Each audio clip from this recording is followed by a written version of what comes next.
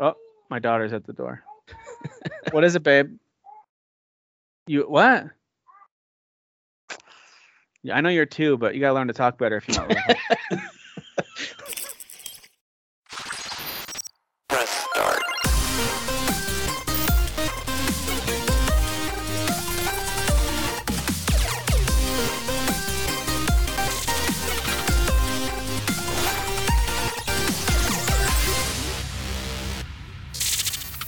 Let's begin this episode. Enough of this. Enough of this craziness. Skype is throwing us for all kinds of loops. Everything's been totally normal now. Everything's been totally normal. This is episode 103, and Derek is here. I am here. This is Tim, and of course Dan and Jeff. Everyone knows they're here every week. It's Tim and Derek who are not as reliable. I get it. Okay, I get it. But Kyle is actually out this week. We've given him a break. Okay, he's taking some PTO. He deserved it. PTO. So anyway, so we're here to talk about mostly Horizon Forbidden West. That's what most of our conversation tonight's going to be around. That's what I care the most about. I think that's what we're all playing. So we're going to talk mostly about that. But I want that to be kind of let's come back to that at the end when we'll finish talking about that. So we don't have to have the puttering out of headlines that we sometimes do. So just wanted to throw out there some headlines to get us started this week instead of stuff we're playing. So first thing I want to throw out there, and this one's pretty exciting. The Super Mario RPG director, Chihiro Fujioka, so he was the director of the original Legend of the Seven Stars. He said that he'd like his final game to be another Mario RPG if possible, because he was asked directly about a sequel to the Super Nintendo by MinMax. And he said that's pretty much the one I'd like to go out on, is what he was saying. So very, very cool. If that ends up being something, that'd be amazing. How old is he? Is he nearing the end of his career, or? I don't know. If he's been around since Super Nintendo, I mean, if he was, say, in his like early 20s, then I mean, it's been a while. Yeah. So get cracking. I'm not gonna lie. When I saw that article, I definitely had a just full on erection. Do it. Because I love that game. One little thing he said though that had me worried, because I'm like, I don't know how I feel about that. He wants the game to fully focus on Mario. Like he almost made it seem like you're only playing as Mario. That's what his like idea he say. And I was like, no, I want the whole cast. I want Dan, Gino. tell the people who they need to see in this game. We need Gino, god damn it. That's it. We need Gino and some Mallow, right? We want Mallow. Oh, absolutely, Mallow. Yeah, fluffy little guy, you know. Mallow. And I want Peach to have her frying pan. I want all the things. Yes, I want all. All right. Nintendo is officially ceasing eShop purchases for the 3DS and Wii U shops. So, of course, not the Switch. But that's not until next year. You've got 13 months. March of 2023 is when they're scheduling to shut down the ability to purchase things on the stores. And I'm seeing some rumblings potentially even to re-download things. So it's very similar to that Sony announcement from last year. Yep. And then there was a bunch of backlash. They came back and said, no, you'll be able to re-download everything as long as, for the future, for the foreseeable future. We just can't purchase anything there anymore. So that really pulled back. I thought that pulled back a lot of the criticism. We'll see if Nintendo doesn't seem to usually respond to much of that. They usually just do their thing. We're going to do what we want, and you're going to buy our stuff. They shut down the Wii ability to re-download stuff you own. So I remember hitting that panic where I was like, uh-oh, I got to download everything before they're gone, Yeah. So anyway, Nintendo is moving on clearly from their online shops of really all their consoles except for the Switch. So there you go. I think there's someone did a rough count. There's roughly 1,000 games that you can't get on any other current Nintendo, or you can't get on Switch, basically, across those two platforms. I said that's it. Mostly garbage, but even if like 10%, that's 100 games. You know what I mean? Like that's a lot. So.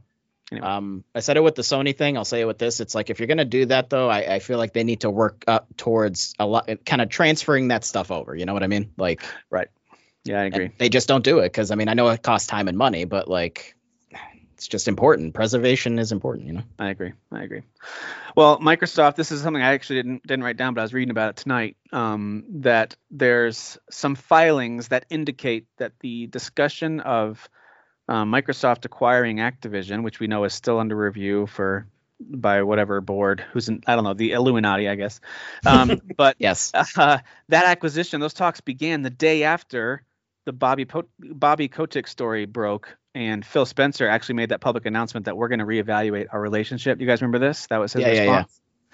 Yeah. And and the day after that was when those talks became pretty serious about acquiring Activision. So it does seem like, according to that filing, a lot of that was a response to the garbage going on. Yeah, So they saw an opportunity. Phil was like, "We're going to buy those idiots." By the way, real quick, out of the four of us, do you guys think it's going to go through? Does everyone think this acquisition is going to be approved and go through? Derek, what do you think? Yeah. Yes. You think it will? And Jeff, you do too? Yeah, I don't know why it wouldn't. I mean, Disney's an even bigger juggernaut. So people talking about monopolies, like, look at Disney. So yeah. Only ponies think it's a monopoly. It's true. I mean, they really are stupid. But are you talking about horses, or are we talking about? Do you think that they're going to take into account? Go ask a horse right now. There's been lots of official statements from both Activision and from Microsoft saying we're going to keep putting these games on other platforms, including Sony. And they at least gave, like, for the next few years because of contracts. But even beyond that, there's been a lot of talk about, like, no, we're going to keep putting them out on those consoles too. That's what I keep. Primarily, they would be referring to COD, because I think they'd just be leaving way too much money on the table to. Yeah, I think so too. To not do it that way. Yeah. All right. Well, Game Pass is adding some games. I wanted to mention some of those. They actually were leaked and then confirmed. A couple of them are already out now. So you've got Mass Effect Legendary Edition is not just on the console or PC, but now you can play the cloud version if that's your thing.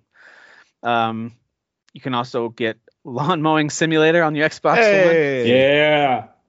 The dream, Tim. You can play an even uglier version of that game on the Xbox One now.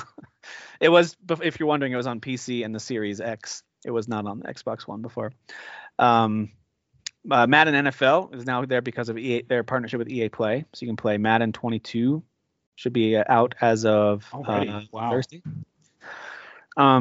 It's kind of mean that they put that out right after the Super Bowl because they know the interest in NFL just takes a dive off the cliff right then. Sure. So like, hey, don't forget about NFL. This gives people that are addicted to it their fix, I guess. It makes sense, man. It makes sense. Total War Warhammer 3, which, by the way, is getting really great reviews, is also a PC Game Pass game. Is a day one release. I have it. No, I don't have it downloaded because it was way too large of a file. So I still need to clear out a few things to download and give that one a try. What type of game is that? It's like 119 gigabyte download or something. Good grief. It is a strategy game. Okay. Yeah. I think it's real time, but I'm not sure. I haven't looked into it. But the other Total War games were real time. So, RoboQuest is a game preview game that comes out on the 22nd this coming week. Galactic Civilizations 3 is a strategy game on PC coming out on February 24th. Super Mega Baseball 3 also February 24th, which, by the way, is just kind of a cartoony, non-licensed baseball game. But I can confirm it's actually kind of fun. It's kind of arcadey, simpler version of baseball if you don't care about real MLB players and teams. And then Alice Madness Returns, coming to Game Pass through EA Play on February 28th. So there you go. I would describe that as a lesser month, but I know the Mass Effect one is kind of big. So, well, what they're doing, it seems to me, is they come in these almost twice a month waves. So I feel like earlier this month we got stuff that was coming out the first 2 weeks, and then now we've kind of got the second 2 weeks. So, okay. There you go. Point. Game Pass is still chugging along. I got to be honest, though. I am considering pausing my Game Pass membership. I'm now to the point where I'm past like the big deal that I bought, the big chunk of whatever, a year, because I had Game with Gold or whatever. It was one of those things where you had the whole chunk of time. Now I'm just down to paying the monthly. I'm not using it a ton at the moment. Now that I finished Halo Infinite, I'm not really into the multiplayer on Halo right now. I've got other non-Xbox games that I'm playing over the next several weeks. I'm thinking I might pause it. I don't know. I try to keep an eye out. Tied to your Xbox Live? Yes. What do I have to do if I want? Well, that's the thing. That's why it's kind of pointless to pause it. If you care about Xbox Live is like $10 a month. So Game Pass Ultimate's $15. So you're paying $5 more and you still have Game. See, I'm glad I had forgotten the way that was all connected. Yeah, I'll probably. Yeah. You know what? I actually need to talk to my oldest son. He uses a lot of games on my Game Pass account. So maybe I do have to leave it. Whatever.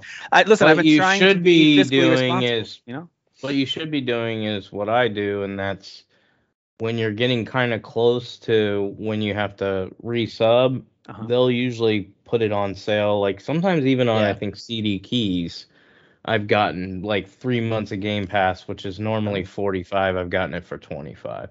Yeah. And it just can tack onto your account? Does it just add that time on? Yeah, it just keeps stacking. Like a code.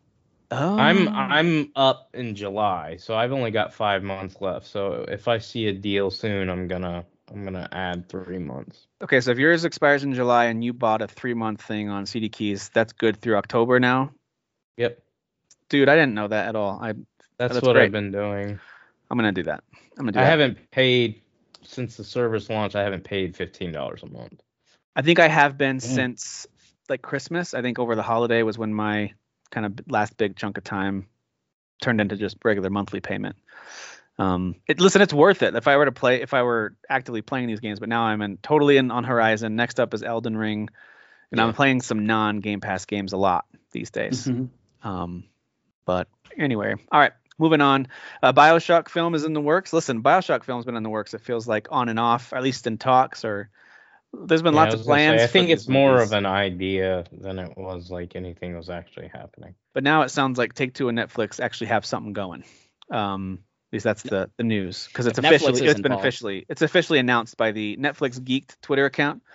So the actual quote is, Netflix, 2K, and Take-Two Interactive are partnering to produce a film adaptation of the renowned video game franchise BioShock. That's all it said. Didn't attach any big names to it, but it was officially announced, which I don't think it's been announced before. Spoilers for whatever it's going to end up being. There probably will be lighthouses. So there will be lighthouses. Good call. Yes. Good call. Spoiler alert.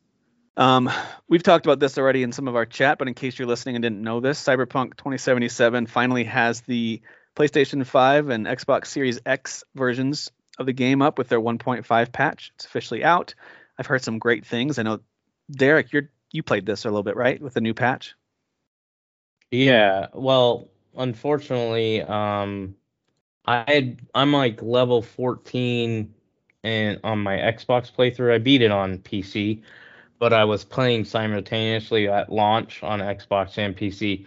Anyways, when I jumped into my game, I played like maybe 10 minutes, and then I hit a bug that two times shut my entire Xbox down. And then when I turned my Xbox on, it said, your Xbox needs to be in a position where it won't overheat. And I'm like, it's not in a position to overheat. That means your game is like bugging it out. So it's during like a scene where it's like a cut scene, but you still have control. Yeah. Okay. It's a standoff, and so I can choose whether I shoot the person or not. And every time I go to shoot them, the console crashes. Jeez. So I have a feeling people are all like, it's working great, because they're just starting the game. But I bet you there's bugs, just like I ran into in later missions. Just like is that just overworking the processor? Yeah, that's basically what it was. It's like freaking out the Xbox and shutting it down. Okay. That's too much going on at one time. Okay. Gotcha. I started a new save of a Nomad run, which I've never done, and I got to, God dang it, the one you do one where you pick up it's like the very first mission that they demoed, where you pick up the android and she's corrupted or whatever and totally naked, boobs, and and you help the trauma team come in and take her. So it's like right after that is where I think it's where I ended. Okay. So I'm still very early in the game. But the fact that I can play it on a console, it's on PS5 is the one I'm playing. The fact that I'm playing on console at all is a massive improvement to me, because last time I tried to play a disc version of it on PS4 Pro and it was just garbage. The PC is where I ended up beating it, and it played amazingly. It's definitely an improvement to me, but I obviously didn't get very far because we had other things come out this week. Okay. Well, DJ, you mean you were finishing up Dying Light 2, right? That's exactly what I did. Yeah. Define finishing up, because totally finished it. Yep. I made choices, and if you guys think I'm on this podcast just to talk about Horizon Forbidden West, Wrong. Tim, exit out his box right now. I will. I'll do it. DJ2 Entertainment, who I don't know who this is, but apparently it's a popular streamer. They inked a deal with Amazon Studios. Oh, okay. So what's the streamer? Okay, the streamer has struck a deal with DJ2 Entertainment. Oh, I get it. Amazon's the streamer. My bad. Yeah. Which co-produced the first Sonic film and is involved in the sequel. Under this deal, by the way, DJ2 apparently specializes in bringing video games to the screen. They're going to create and produce content that will exclusively stream to Prime Video. So I don't think they've said what yet, have they? With this gaming IP, have they said? Yeah. Life is Strange, Disco Elysium. It Takes Two. Okay, got it. Disco Elysium seems. Yeah, they were already announced to be the ones that were leading the charge on It Takes Two. We don't know if that's going to be Amazon or not, but Life is Strange and Disco Elysium they've mentioned for sure. So these are going to be Amazon. This is going to be Amazon content. Oh, and I wonder if they'll be linked to adapting Mass Effect 2, because I know there was a rumor or something that Amazon was looking at adapting that as well.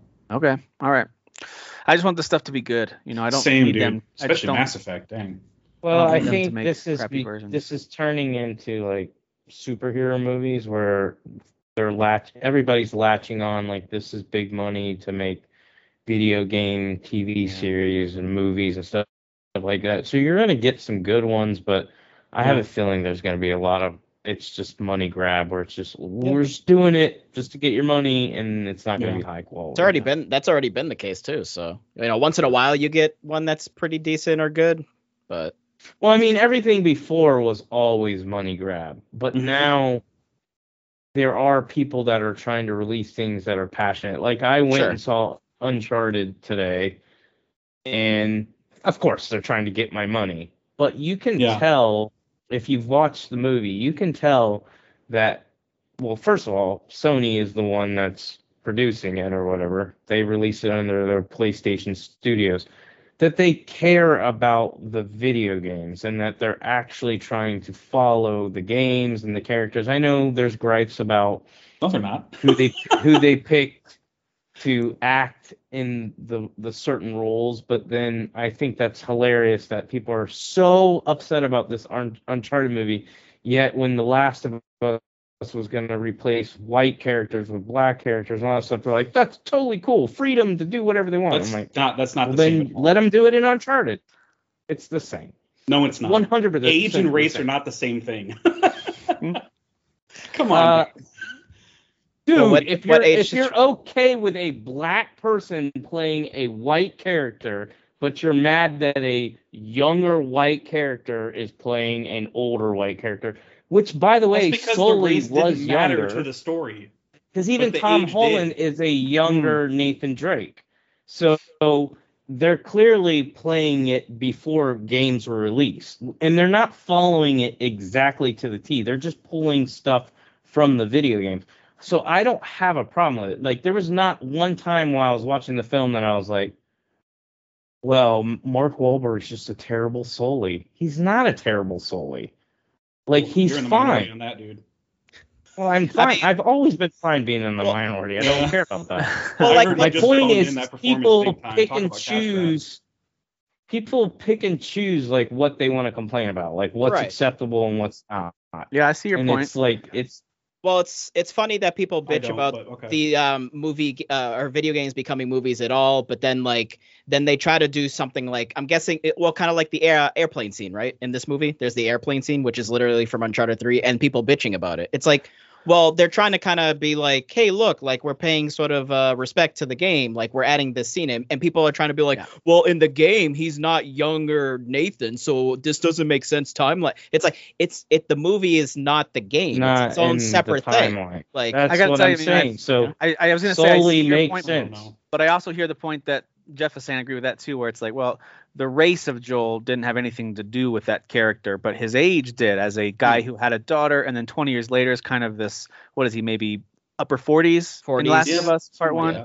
Like, to me, his age experience and just kind of the hardening of who he is does play a big factor. So if they had cast Tom Holland as Joel in Last of Us, I'd be like, what are you doing? You know what I mean? So, like, he's got to watch a baby. I'm just saying, I think I see both points. I see what you're saying, Derek, where it's like, why are you getting mad with some casting changing a lot about the character, but you're not mad about this one? But I also see the point of like, well, if it if it really truly if your made it issue different to the is character. Sully is too young, Yeah. then your issue is also Tom is too young, but Yes. then that makes sense that Tom and Sully are not Tom. Nathan and Sully are both younger. It's literally the beginning of their relationship. I get it. In the movie world. So it's not in the video game. All they're taking from the video games is certain scenes, which, just like Dan just said, they're not taking those scenes and going, this is the timeline of the movie or the video games. They're going, we're taking that scene and we're making it our own. So but we're it's doing not it so you get that nostalgic vibe. Like, oh, they're pulling that. Because there's literally, I'm not going to spoil it, there's scenes from Uncharted 4, Uncharted 3, a lot from Uncharted 4 when they're climbing the rocks, and then when they do the kids scene. But that's all they take from there. And then Uncharted 3, there's action scene. Yeah, a lot of climbing. But they made sure they did that. They did the little fingertips. It's called an adaptation. That's the word that people just want to act like they don't. I would have added a subtitle to the movie because it made it seem like it was an adaptation of the video game, but it's an interpretation of the video game. Or sure. To me, it's not that it didn't make. It's not that it didn't make sense. I got it. Like Mark Wahlberg is a younger version of Sully. I get it. Like, I'm not saying it doesn't make sense. I just didn't want that. I wanted a. I didn't want that. Right. But I'm going to watch it, and I'm not going to complain about it. I'll watch it too. I also don't want a Black Joel. But if they do a Black Joel, I'll still watch it. I actually think that there was a lot of people that could have played a better Joel than. No offense to him, I know he's great in a lot of things, but Pedro Pascal would not have been at the top of my list. But Roland. There's actually, when I heard Pedro Pascal got cast, I was like, oh, he can do that. He can totally do that. He can, but it was also kind of like the Chris Pratt moment where it's like, does he have to be in everything? Bit of that. Because he's like a little bit of that. He's hot off Mandalorian, and he was in something else too. I still think Anson Mount from Hell on Wheels would have been the perfect Joel. I mean, he aged out though, right? Like, because he's a little too whatever. Old now, he's got to be right around 50. Anyway, who cares? But he's in Discovery. You discriminate against age. You got to get over that. Jesus. Well, he's like 60 now. You're being so kind of be like grandpa or whatever playing. Is he? Joel. He might be older. I don't remember. I know he's like the elder captain on like Star Trek, one of those Star Trek shows that are out. Oh, okay. I don't know which one. But. Yeah, Hell on Wheels is a good 10. Oh man, Hell on Wheels. But anyways, I would say just for those, I know we kind of went off. That's okay. I was going to ask you about that movie. Yeah. Uncharted's great. It is a really fun movie. It's a very fun movie. If you just go into it going, I want an Uncharted movie that just kind of like pulls from the games but isn't the games, it's great. Yeah. If you go into it going, I want a bad movie, then that's what you get. Okay. All right. Trash talker hasn't even seen it. Listen, if I know, but it once it's terrible. on a streaming service, like, it's one of those ones that I'll watch right away when it's available streaming. I don't plan on going to the theater for it. Dude, getting to the theater right now is like, I still haven't seen the new Spider-Man. So in about 1 week, I think it's available for purchase. I already bought it, so it should be available to watch. You're gonna watch it so many times, man. But Batman's coming out in 2 weeks. I'm just saying, I was hoping to go see Batman, but man, getting to a movie with our family set up right now is really, really tough. Anyway. Yeah, you have to pay like $1,000. Either I'm paying for everyone and it's ridiculous, or I'm wheeling and dealing like some kind of business negotiation with my wife to be able to get 4 hours out to drive to the place, get there on time, watch the movie. You know what I mean? Like, whatever. All right, let's talk about another rumor. We talked about a couple other rumors already, but Capcom is set to announce something on Monday. They've had a countdown since last Monday. Yeah, let's check the countdown where they're at right now. Let's go ahead. We're recording this on a Saturday. I think we got 2 days left, or like a day and a half, maybe. We have. Drum roll, please. Can't do it. I can't do a drum roll. 1 day and 2 hours. So yeah, the rumors, and it's from multiple sources, according to Video Games Chronicle, and that is that they're set to announce Street Fighter 6. That's the rumor right now. Is that'll be the announcement? Never played one of those. Just kidding. That's all they're doing. Fighting Streets. That's what it sounds like. Who knows? I'm going to kick that some bitch Bison's ass. God damn it! Don't it could be more than so that. Ord. I thought it was Microsoft was buying them. No, that was I guess that's the new joke every time there's like a game. Sure. I have heard that. Well, this is just business analysts saying this, so who knows? But I remember them putting out something about like how Microsoft buying any Japanese-based company is going to be tough. Yeah. Just because I of get all that. kinds of reasons. Yeah. That's why I feel like we talked about this already. If Sony buys Racism. someone, if Sony buys a company, it seems like What? Capcom and Square would be right for the picking for Sony. Yeah. It's just Japanese companies. I don't know. They have their own way of operating. That's I don't. It's also They a just pride don't. thing. They just don't. They're just like. I feel like they're just like. I'm good. We're It's good. chaos. Yeah. It's chaos. Chaos. All right. Lastly, but not leastly, Walton Goggins. Speaking of video game movies, he was the villain in the Tomb Raider movie. He's also been some crazy characters though, man. We talked about this in our chat a little bit. He's all over the place. Sometimes he plays a pretty straightforward, like just guy, like a character that a lot of different Yeah. actors. A guy play. that you forget is in like Yes. I forgot he was in Tomb Raider and the Ant-Man sequel. Yep. Because he's But like he then just shows up and does But his then lines if you and watch leaves. him in stuff like Ant-Man or Sons of Anarchy, then you're like, yeah, I remember that guy. That guy was very memorable. Anyway, I mean, he had the most cleavage of any male character I've ever seen. Oh, okay. Yeah. Sounds It's like true. right up Derek's alley. It's something. Him hitting on Um, Jax was just so, and his reaction to it was just so funny. So that actor is all over the place. Anyway, he has been cast in a Fallout TV series. Speaking of video game IP coming to Amazon, so he's been cast there. So And we know that they've already bringing some revealed, talent like, you know, like Christopher Nolan's brother Jonathan, who has been doing like Westworld, he's Right. he's doing the show. So it's that same series. It's not. I don't know. I have more faith in that. Ever since I heard that Jonathan Nolan was involved, I was like, well, then I'm freaking psyched for this now because that guy does world building stuff really well. Well, speaking of stuff we're watching, I know Derek, you saw the Uncharted movie. I was going to ask about that. Uncharted. Dan and Jeff, you guys gonna see this in the theaters or like me waiting for streaming? No, I'm gonna wait. I'm gonna do the taking the Nathan Drake route and pirate it. Fair. Well, I'm glad you just openly admitted that. I'm kidding. I'm gonna get it legally, totally legally. Wink, wink. FBI. You're absolutely pirating it. Go ahead, Dan. Are you I don't gonna know watch what you're it? No, I'm very particular about what I'm gonna go to the theater to see. Yeah, I went to go see Spider-Man, obviously, in the theater, but yeah, I'm just gonna wait for that to be on streaming. So Yeah, last time I was in the theater was for Scream. I've become particular about what I see in theaters now too. Sure, makes sense. Makes sense. Derek, in general, it sounds like you recommend folks watch this, especially if they just like a good adventure. If you Fun like time. Uncharted, What I if you mean, don't? What if you don't know Uncharted? What if it's someone who just likes Indiana Jones type movies? Is it right in Ian, that vein? I took my son Ian. He's never played Uncharted, and I said, "Did you like it?" Now, granted, he's younger, and he pretty much says yes to everything. He's like, "Yeah, I really like that." I was like, "You want to play the games?" He's like, "Are they like the movie?" I was like, "Yeah." He's Are like, they like "Okay." Like, yeah, okay. there you go. See? Yeah. It's made It did its job. what, 15 million this weekend, I think. So I think it's that's done pretty I well. think we'll know the official 40, number it's on already Sunday at 45 or Monday. million. well, I'm in sorry, in America. the United States, I mean. No, I in think it's at America, it's 45. at 45 million. Is it? Because Already? I'm reading worldwide. It's saying, well, I don't know. This is saying Worldwide should be way more than 36.9, but 45. Here we go. Yeah, 10 hours ago. Yeah. We It's won't not- really know it's- until Monday. It's a 3-day weekend technically for the I holiday. think it's for safe the to box say office. that this is not going to be a flop. Whether or not, I don't know that it's going to I be don't think a it will be. record No. breaker, but it's not a flop. I don't know if it's gonna earn back its, but that's the biggest thing for studios. Like if you can earn back Yeah. your budget and then Yeah. some, then it's like here's your sequel. In We'll see defense of about the that. casting, which I've been very clear, I'm not a big fan of. In defense of the casting, though, I do feel like Tom Holland is such a household name right now, and of course, Yeah. Mark Yeah. Wahlberg is reliable as well. Mhm. I think them carrying the movie has gotten a lot more attention and attraction from non-video game fans to go see this. I would movie. agree with that. Oh. And that's why they make these decisions. But then all of us people who all of the people that are cynical that have played the games are like, oh, this is ridiculous. It's like, yeah, well, I mean, it's gonna make money, so. Yep. Not That's the about goal. us most Butts of and the time. seats. You're right, because we're gonna watch and play whatever.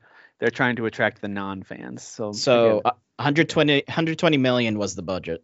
I mean, Okay. And I give or still take. think Tom Holland was actually a good choice. Hmm. Again, if you're so anti, like, Nathan Drake was older, he wasn't, when he started, he wasn't older. And Uncharted 4 clearly proves that he was already like this as a kid.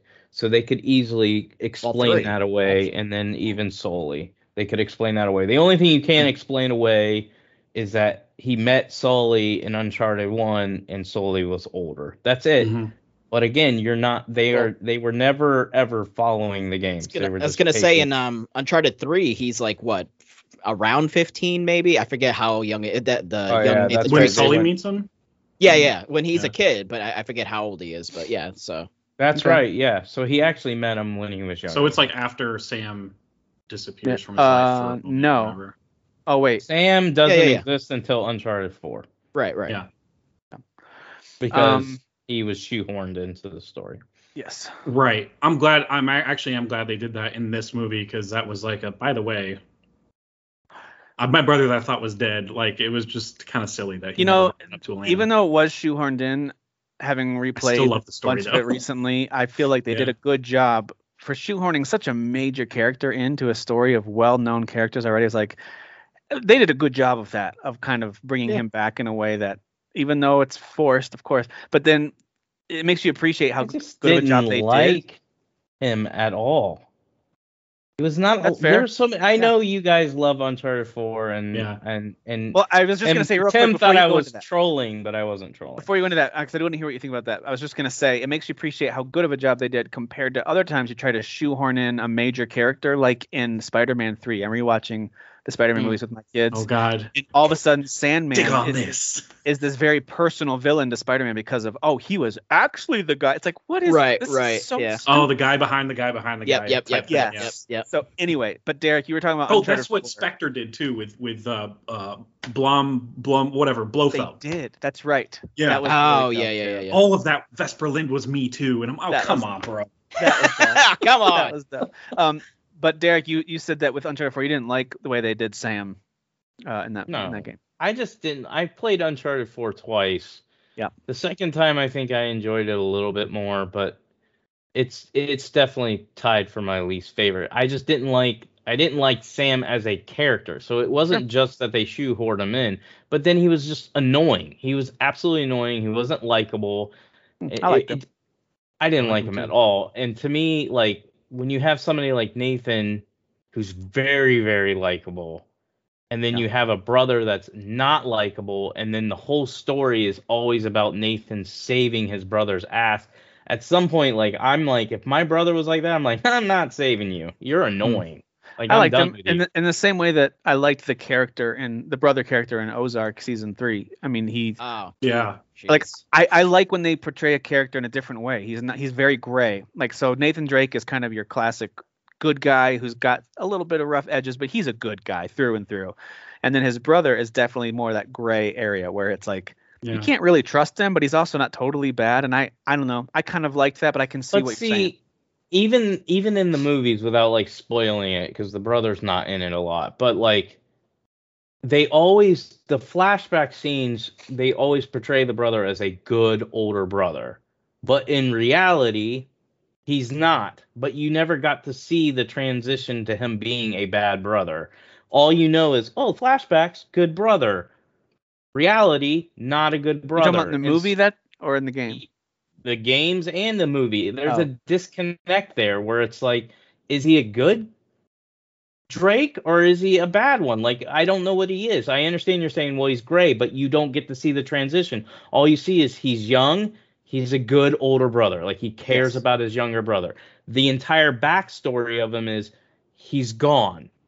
And then he's not gone. And then it's, why didn't you tell me? Type thing. And well, dude, I gotta say, for me personally, with the game, I like the way that he turned into a slightly darker, less trusting version, because he was major spoilers for Uncharted 4 here if you don't want to hear this. But not only did he get shot and they thought he was dead, and then essentially ditched in this foreign prison, and he's released, and Nathan's had these amazing adventures without him, and he's moved on with his life, and he's got a wife. Sam hasn't had any of those adventures. I saw, as soon as I watched all that unfold, when they're having that first reunion conversation, sitting there on the dock or whatever it is, I remember thinking, like, if I'm Sam, I am ticked off right now. Like, you left me in the prison and you were living this amazing life. And he's like, well, I tried to find you. He's like, did you? Because I was right there. So I get it, even though you're saying you don't see. I think that is the transition. He sat in prison alone, abandoned for what was it? I thought that was terrible. Like, I haven't seen you in terrible. forever. That's why it is terrible. But they explained it, so. No, well, for you guys, but like, to me, that's just like, he's pitching a fit, and that's not how I would view it. Uh, And I understand I'm not in prison or whatever, but again, you got yourself in prison. So to sit there and like, He got shot helping his brother escape. What are you talking about? he got himself in prison. He was a part They of all that. did. Exactly. And they thought he was dead. You don't. Yeah. If you tell me, Well, he coughed Hey, up dude, blood, I so thought that's you were like a telltale dead. sign, right? And he fell like 3 stories through a Yeah, roof with he bullets in his did. back. exactly. So if I think you're dead, you don't get to play victim that you were sitting in prison. That's your problem. I'm still a good brother. I still love you. I just don't. I don't have that relationship with my brother. We're not super close. Yeah. But I don't think if like that happened, he would be like, "Hey, I haven't seen you in forever. Let me just be cold and passive aggressively annoying." Like it was just annoying. Oh. He was an annoying character. That's all I'm saying. The That's fair. entire game, I was like, "Oh God, he's annoying." that's the beautiful thing about each of our takes on it, because I actually found him to be really interesting. I like this character a lot, Mhm. but I like that's what he okay. brought to the dynamic because like he And I like their like he- banter. a like lot. you were touching on, Nate already had all these adventures, and Sam is like, well, I haven't They had were a single supposed- one. But they were supposed to do them together. They had plans Exactly, for and they years never talked did them about, together. They dreamed about these special, because you can hear as they're catching up. He's like, well, what about this place? And even as they're climbing, he's saying, well, what about this treasure or this place? And Nate is kind of filling him in, and he sounded genuinely excited / sad that he missed all this stuff. So that's So what I of was course, picking of up course, on his without playing. selfishness gets in the way when he's Yes. like, when they split at that moment right before the last chapter, and he's like, treasure's right there, so I'm gonna go create my own Nathan Drake adventure real quick. And Nate's like, son of a. Yeah. Yeah.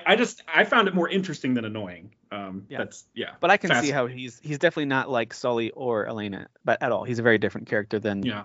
Nathan's connected with. Although Chloe's kind of similar. Whatever. We can move on.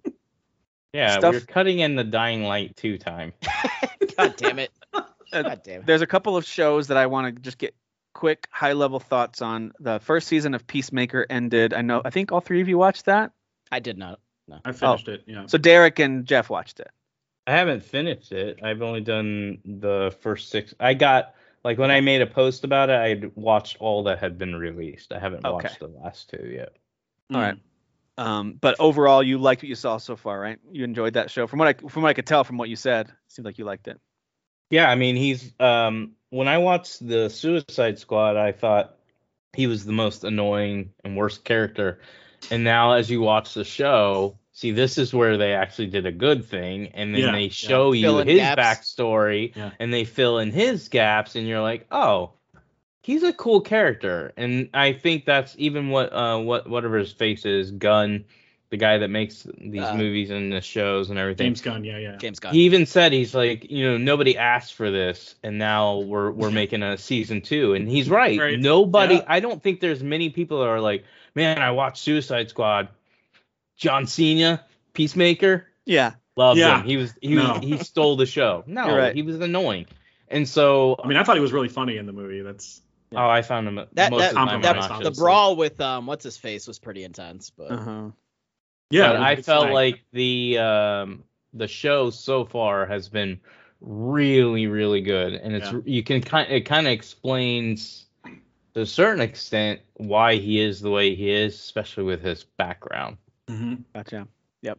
And then it's another- Jeff, you did finish it, right? You finished. Yeah, you have another hero with a or anti-hero with a horrible parents or dad complex, I guess, whatever you want to call it. But yeah, his dad is the T-1000, so I mean, obviously you're gonna have some issues, or a racist version of the T-1000. No, I mean this is the actor with the plays- mullet. Yes. With the mullet. oh Jesus. Okay. Oh man. He is like literally like a grandmaster. I think that's his villain name, right? Grandmaster or something like that, because he's in the KKK or something. Oh, Anyway, God. Yeah, dude, it's All a right, really funny yeah. show though. It's like a dark, funny show in the same vein as the Suicide Squad, and Yeah. the level of violence that you can expect. Like Nice. because it's still James Gunn. He's doing everything with the show. It's got to me like I mean, it's not like The Boys, but like the feeling it gives me is like The Boys. Okay. Like you got Alright. you got this crew, and they're dirty, and they shouldn't fit together, but they fit together pretty good. They Sure. work together even though Yeah. they don't really work together. So Yeah, they're it's like just- another gang of misfits, like the boys are. Yeah, Dude, The Yeah. Boys season 3 is it 3. coming out in June? Woo. yeah. June. Nice. They got an animated show coming out first with a Oh, crazy so- cast. Yeah. Definitely look that up. Uh, But speaking yeah, of- it's really good though, and they're doing a season 2, and every episode has like a post credits kind of like throwaway gag. It's really funny. Highly recommend sticking around for that. Okay. Speaking of animated shows, the Cuphead show is out. Yeah. I didn't watch this yet. The game I always thought had really cool visuals. How's the show? It's on par with the game. I mean, the visuals are exactly what I wanted a show to be. Actually, everything with the technical and visual presentation of it is exactly what I wanted a show to be. It's just this is clearly geared towards like young, super young kids. I was gonna ask you, is this kind of one of those made like for everybody? You know, was this one of those shows that's super violent and it's made for adults, but they make it look like it's for kids, or is it actually a kid show? It's just a kid show. Okay. And Gaston. And Gaston. It's a kid/Gaston show. So okay, got it. I think he finished it, and it's finishable. It's like super breezy watch. It's like 15-minute episodes, maybe even less when you can skip the intro, and 12 episodes, so you can just knock them out in like one sitting. I haven't. I got halfway through. I'm not even sure I'm gonna finish it because of everything else that's out. But I mean, it's again on a technical level, everything's just awesome. But content-wise, I'm just like, oh well. Considering there's like devils and stuff in this game, I thought it would be a little bit darker. Yeah. But it's very much a Y7 type show. Well, I legitimately thought this next show on our list here was canceled. I just assumed they abandoned it. That's Space Force, which I enjoyed season 1. I didn't think it was great though. Like I enjoyed it, but I thought a lot of it fell flat. Even though I liked the actors, I even liked the concept, like the setting and what they were doing, and I didn't mind even the storyline, kind of that cliffhanger, quote unquote cliffhanger at the very end. I didn't mind any of that. It was more just the funny didn't land for me all the time. Sometimes, but not all the time. And I was a little disappointed. I mean, I thought they underused John Ralphio. I thought Steve Carell wasn't really fun. Steve Carell didn't seem like he was having fun making this show. I understand he can be very serious and he's a good serious actor, but when he's having fun, I have a lot of fun watching him. Like even his small role in Anchorman, I thought that guy's having a blast. Rick Tamlin. Rick killed the guy. Even his small role in Bruce Almighty, in Bruce Almighty, his very small role as a newscaster, like he's having a blast, and I died laughing at that scene. Yes. So I'm surprised that season 2 of Space Force came out, and I'm looking forward to watching it. I'm hoping they improved it. Is it improved? I would say yes. I mean, there were several moments where I laughed out loud where I can't remember laughing. I can't remember one good laugh from season 1. I just remember season 1 being like a relatively breezy watch where because every episode is like 30 minutes. It's 10 episodes. You're in and out. It's whatever. The characters are fine. Everybody's fine. Right. That's how I classify the first season. This is less episodes, so it's 7. And I don't know if there's a part 2 coming or not. But so I think they added Tim Meadows. I think that's the only cast member they added. Otherwise, it's the same cast. But I feel like they gave everybody more laughs to work with. Okay, I felt like a Ben Schwartz was definitely able to play a little more with his comedic chops because they really underused another comedian who they totally underused was I think is Jimmy O. Is that his name? He's really funny. He plays like a doctor or whatever. Like him sitting down with John Malkovich should have been a hilarious scene in season 1, and it just didn't work. Right. So anyway.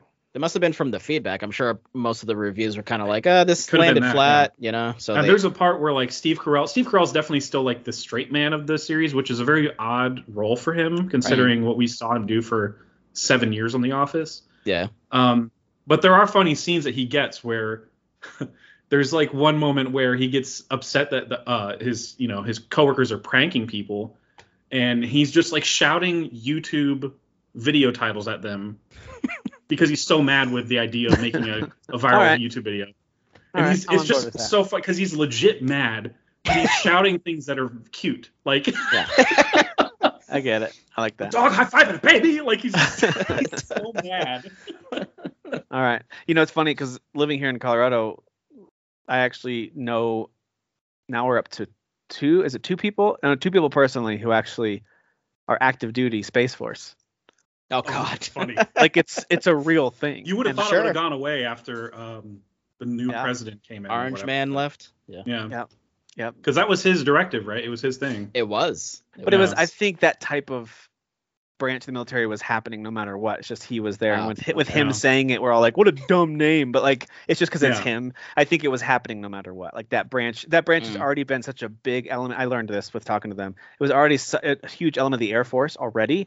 They just gave it an official title and seal, and kind of gave it its own branch. Which it makes sense. Yeah, Air it makes Force, sense. Yeah. Space Force. Yep. I get like when I heard it first, I was like, what? But then I started going, well, yeah, I mean, Air Force. Yeah, if it's a branch of the Air Force or a spin-off. But again, Orange Man saying, it's gonna be great. The Space Force, it's gonna be good. Yeah, whatever he was saying. Sounds like Arnold Schwarzenegger. That was a little more Arnold. Not Trump at all.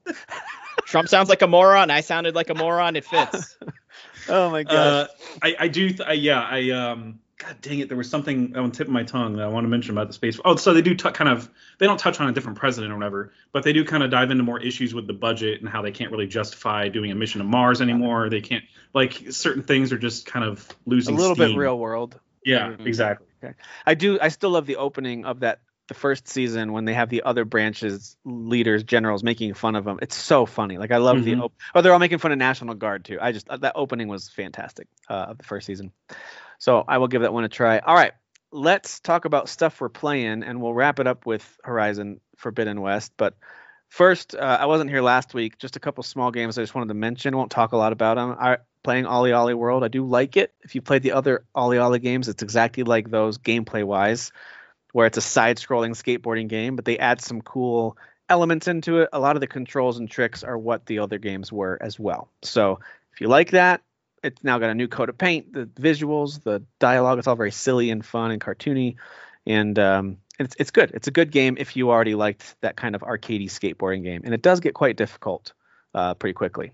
Thankfully, most of the levels are just complete the level, and if you want to unlock stuff, you got to go back and complete challenges in that level. So, well, I do have it downloaded, so I will be playing it just to have a take on it eventually. Some of the writing is funny, like it is like, they put some effort into making these characters kind of silly and fun. It's all very lighthearted though. So, Finding Paradise. So if you ever played To the Moon, this is actually part 2 of their little 3-part To the Moon series. It's kind of some of the same characters. And To the Moon, the idea is you are part of this organization that helps a dying person fulfill their last wish, and usually it's going to be like in their dream state. And so it's got some funny. It's a kind of a Super Nintendo Final Fantasy VI style graphics as you navigate the world. It's got that visual style to it. You have my attention. That's the style of it, and then it's all very written dialogue, obviously. So To the Moon was very good. Actually, was pretty sad at times too. They did a good job with that game. Finding Paradise is a follow-up to that. It's very similar so far. They're about 5-6 hour games. They're not super long, but they're adventure games where it's just walk around, investigate the area, and do a lot of dialogue stuff. That's all it is. You're not fighting anything. It's a story game. And then their third one is actually a very different type of game, but they call it the sequel to Finding Paradise, which is the sequel to the Moon. And those were both on sale on Steam, so I grabbed those. So, but so far, Finding Paradise is exactly like To the Moon in terms of quality, and I'm interested. It's very good. So I recommend those. And then I did play some Getsu Fumaden Undying Moon. I like that game. It's really cool. It reminds me a lot of Dead Cells.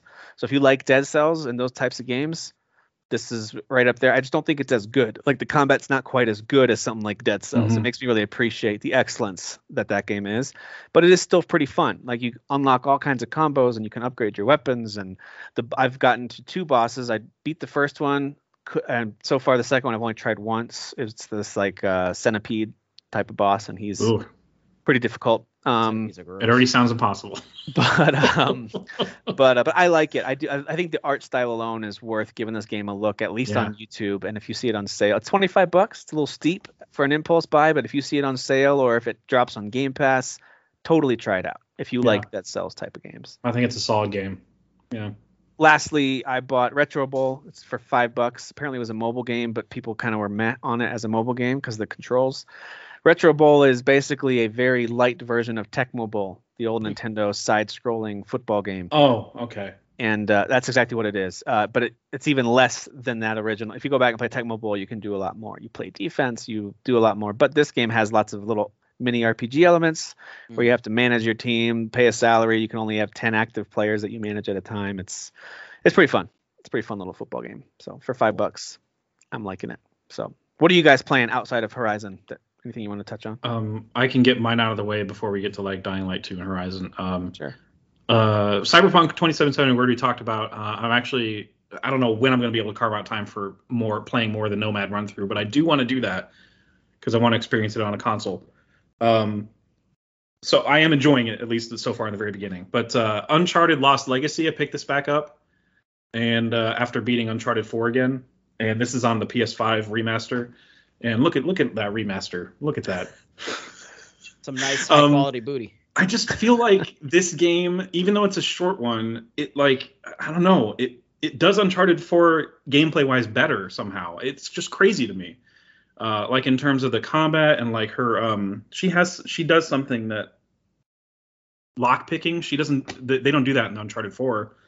God, there's some other things with the puzzles that they just don't do. And in 4 that they do in this. And I just feel like this one, they just kind of nailed it. And I love that it's also serving many stories where it's telling you what Chloe's doing, but also serving as a follow-up to 4, telling you what Nadine has been up to ever since her kind of company collapsed. And, spoilers on this game, but Sam eventually shows up. So you kind of like see what everybody's... So Derek would love it. Derek would love that part. So you kind of see what everybody's up to. And I love the open area, too. Like, I think 4 didn't really have an open area like that was just like... It had a short one, right? One of the levels was kind of that open area, right? A little bit. But it was more like... It was kind of more like a straight line of like, here's where you should go. Yeah. And this is way more open. And like, there's like 8 or 9 towers you got to go to. That's a great game. It's just really awesome. That's really good.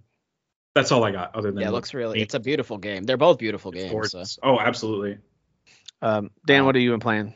So other than Horizon, I threw in. So for some reason, the other day I was just like thinking about music games, and I was like, I really want to just play some Guitar Hero or something. Like I was just really super in the mood all of a sudden. So I dug through one of my bins. I had Guitar Hero Live, which was the last Guitar Hero that they ever made. Okay. And I was playing that, and I was having fun, but I was like, all right. So the like online mode had been shut down 2 years ago, and that's where predominantly most of the good songs were. Like there's like maybe like 5 good songs on just the single player. Like that game sucks music wise. There's a horrible set list. Like there's like Skrillex in there and like Eminem, and it's like I'm sorry, I was busy with emojis. Which one is this? Live or Rock Band 4? Live. Yeah, that game is trash ass terrible. Like listen, if you like Eminem, it's fine. I mean, I'm not into rap music. It's just when I'm playing a game with a guitar peripheral, I'm not thinking of Eminem or Skrillex. I'm just not. The first 2 Guitar Hero games had amazing songs. Oh yeah. Absolutely. Oh my god. And the third one was like my fave. Yeah, the third one. Yeah. Point. Like Guitar Hero never came back from 3, in my opinion. Yeah. But then I was like, you know what? Let me do some research on Rock Band 4 because I still have all the instruments when I had Rock Band 2. And I poked around. And I was like, yeah, this looks like this could work. So I bought Rock Band 4, and yeah, totally works. Awesome, dude. So much fun.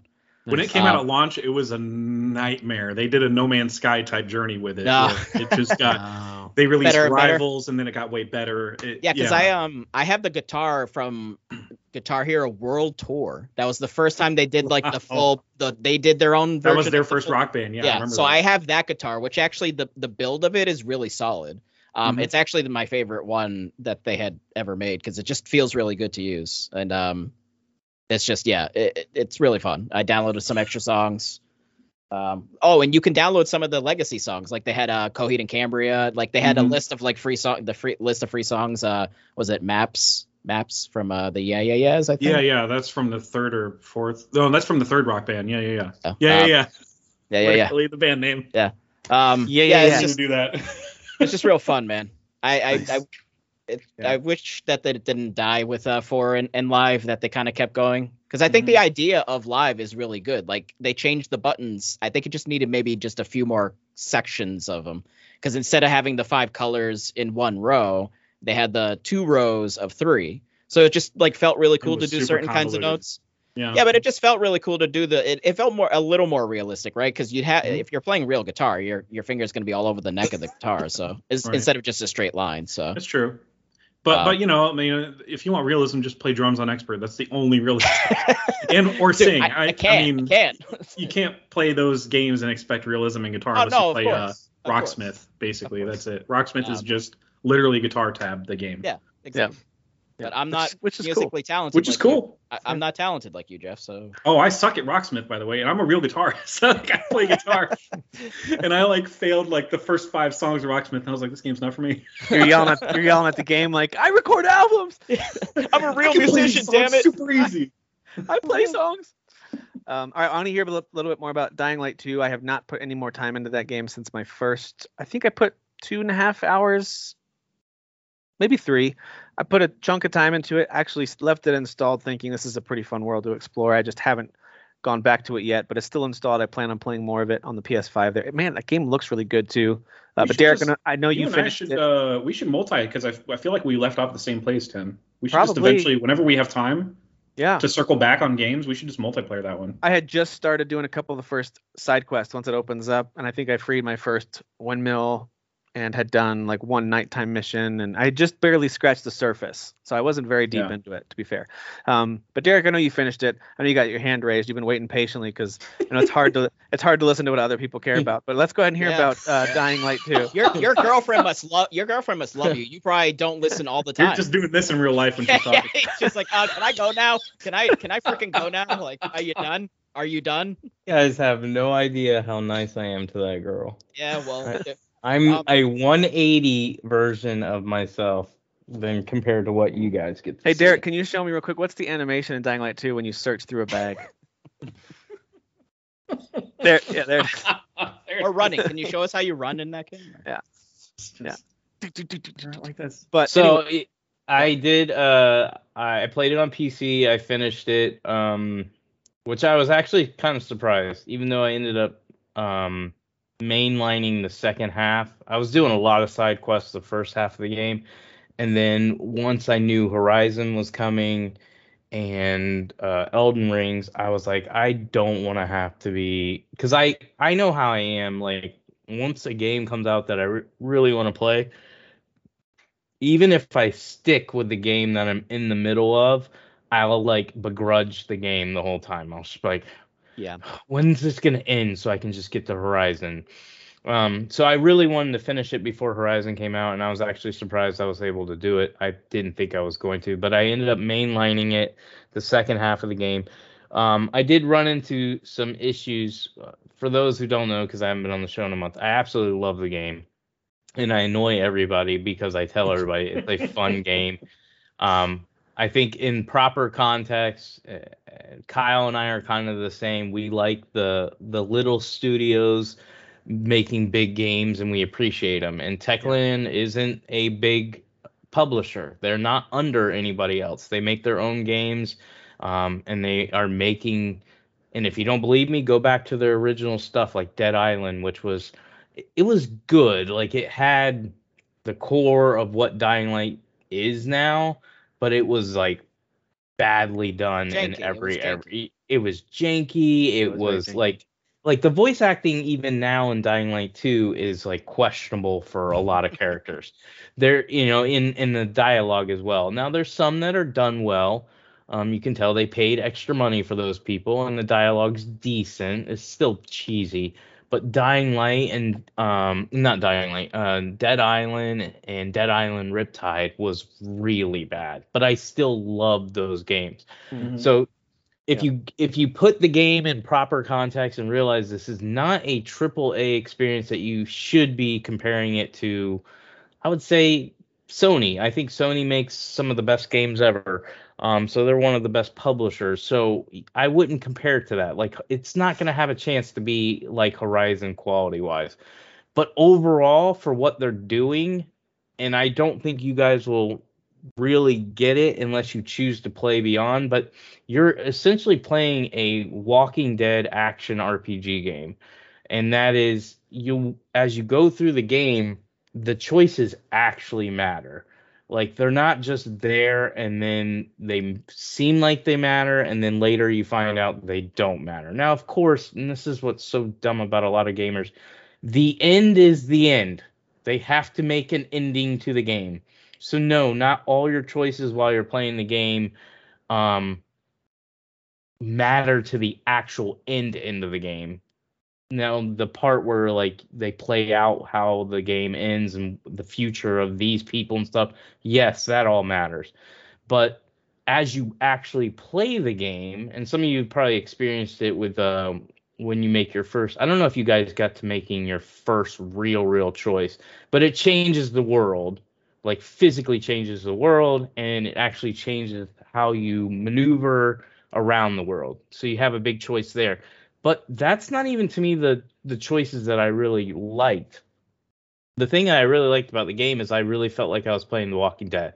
I at one point was texting because Jesse White was going through the game as well, and I think he's either finished it or he's at the very end. And I go, dude, I don't know who to trust.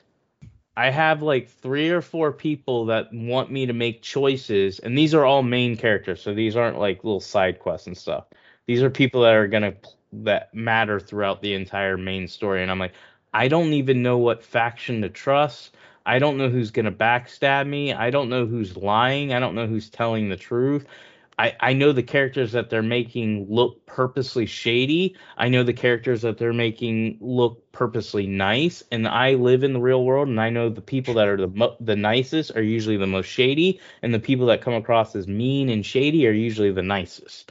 So it was a struggle, like as far as figuring out who to believe and trust. And that's what made to me the game exciting, to the point that it piqued my interest so much that I ended up going on YouTube and like trying to ask the question, like, who do I trust, and blah blah blah. And then they kind of play out the scenarios. And then that's when I realized that based off decisions you make, not only do certain characters die, but also certain main missions are skipped. Like if you go with this faction, you don't play 2 or 3 other main missions. If you go with this faction, you don't play those missions. Or if you pick this person or to trust this person, you'll play the mission, but you play the mission differently. Or you play a different mission before you play that mission that gives you more intel and stuff like that. So that's when I was like, dude, they're actually making what I think a lot of these other developers should be doing at a deeper level, where it's like they're not afraid to tell a main story, have main missions, and go, not everybody's going to experience all these. And I've seen it. I'm in the bigger groups now, and there was one guy that didn't like my post. He's like, it's not that big of a deal. The choices don't matter. And I said, dude, you take 2 seconds to Google it, you'll realize you're ignorant and stupid. Which, yes, I did say it like that. Yeah, why have a rational discussion to convince him when you could just call him an idiot? Dude, I don't fight over politics anymore, so it's all about games. That's it. You don't get any niceness.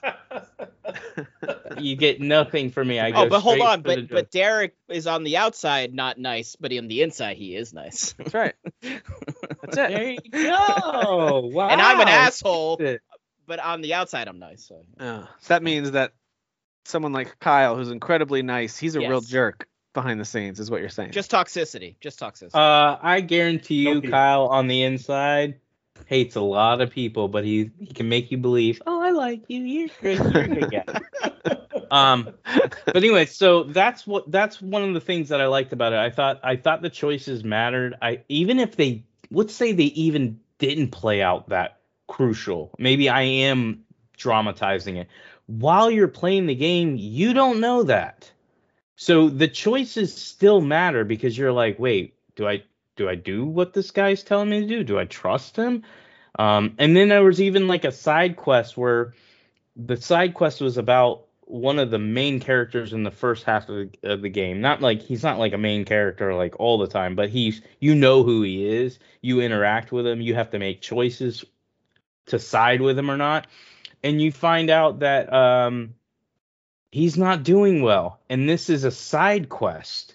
So if you're not doing any side quests, you're not going to play this out at all. But you basically can save his life, or he could die. I mean, and it's a side quest, and I felt the weight of it on a side quest. So I just felt like they handled the mission, or the main story and the choices really, really well. The only thing that I ended up ultimately knocking the game down to about an 8 is 2 reasons, because I had it as a 9. easily as I was playing most of the game. That's one, because I actually did run into a game breaking bug that if I wasn't playing on PC, I wouldn't have been able to fix it, because I had to mod my game with the dev menu and then go in the menu of the developer and reset my checkpoint. I only lost like 2 minutes of game time, so that wasn't a big deal. But the point is if I didn't have that option, I literally was being loaded miles away from where the game actually thought I was, and then it was giving me 4 seconds to get there. So on a console, you could have been screwed. I would have been screwed. There's nothing I could have done. I had to wait. I would have had to have waited for a patch. So that is unacceptable. As somebody who's very graceful with developers, especially somebody like Techland, I'm like, no, this is an issue I've had with video games for a long time. I don't have a problem with you automatically saving. I actually prefer you to automatically save, but you should always give the player the ability to manually save. Yeah. Always give the player the ability to manually save. Agreed. Because if this happens, you get stuck. And that's what happened to me with Ori and the Will and the Wisp. I ended up I kept loading underwater when I didn't have a tool to keep me alive, and I just kept dying over and over and over. I was like, I don't know what to do. I'm stuck. So, and I couldn't go back to a later save because they didn't have that. Yeah, they should at least have a list of like your last few checkpoints or auto saves, right? And you can, if this one doesn't work, that's a great kind of fail safe. Have the last 4 or 5. Yeah, Cyberpunk had like 18 load. Yeah, I was gonna say in one of my games. Yeah, or you're right. Good thing auto. It's a good thing you had the PC. You could go find that folder where it lives and load up on. So it sounds like, because I mean, Mass Effect really when you take the whole series into account, like I know people all pissy about the ending, but like you're making a lot of choices throughout that entire series. It's exactly like Mass Effect as far as the journey, right? Gives you all these choices, and in the journey, you experience the weight of the choices and all that stuff, which is exactly why that guy was being a little douchebag, and he was being a douchebag first. But it's because I know what it was. Is he had beat the game, and he was like, the ending, nothing I did in the game mattered to the ending. And I'm like, that's the ending, bro. The entire game and how the world plays out, those choices 100% matter. Apparently people really want endings to be different, like so drastically different. Yeah, like nobody's going to ever, no game developer's ever going to have like 40 different endings. Unless it's like a lower quality game or something. I don't. If you change it to where you create your own ending, then the next thing people are going to bitch about is like, well, the narrative didn't feel like it felt all over the place. Yeah, it felt all over the place because they wrote it for you to make all the choices. Right. You still have to have like a main story, a main villain, and then you have to have an ending. And the only issue I had with Dying Light 2 is and I'm not going to spoil it, but like, you're basically you're a pilgrim who has this you keep having these flashbacks of you and your sister in this hospital, and you're getting shots, and you're being something's happening to you. Experimented on somehow. You're being experimented on, and now you're seeking out your sister, and you run into the doctor in the hospital. Like, he's the main villain in the game. Like, that's who you're chasing after. So that's your whole point, is you're working through the city. You're doing all these things that you're trying to do for all these people to try to get through the city to get to him. And the way it plays out on his motivations and what actually happened to the sister and who he really was and all that stuff, that was when I was like, no, that was really dumb. That was really, really dumb. And I had a lot of issues, as I've heard other people, the last 5-10 hours, there was a lot of technical issues too, just with the game. So the game definitely needs to be patched. It was not, in my opinion, ready for a full launch. This is a game that could have probably come out on PC. Same thing with Cyberpunk. Everybody's like, Cyberpunk shouldn't have come out until this year. I agree, on consoles. It should have released on PC and then come out on consoles a year later.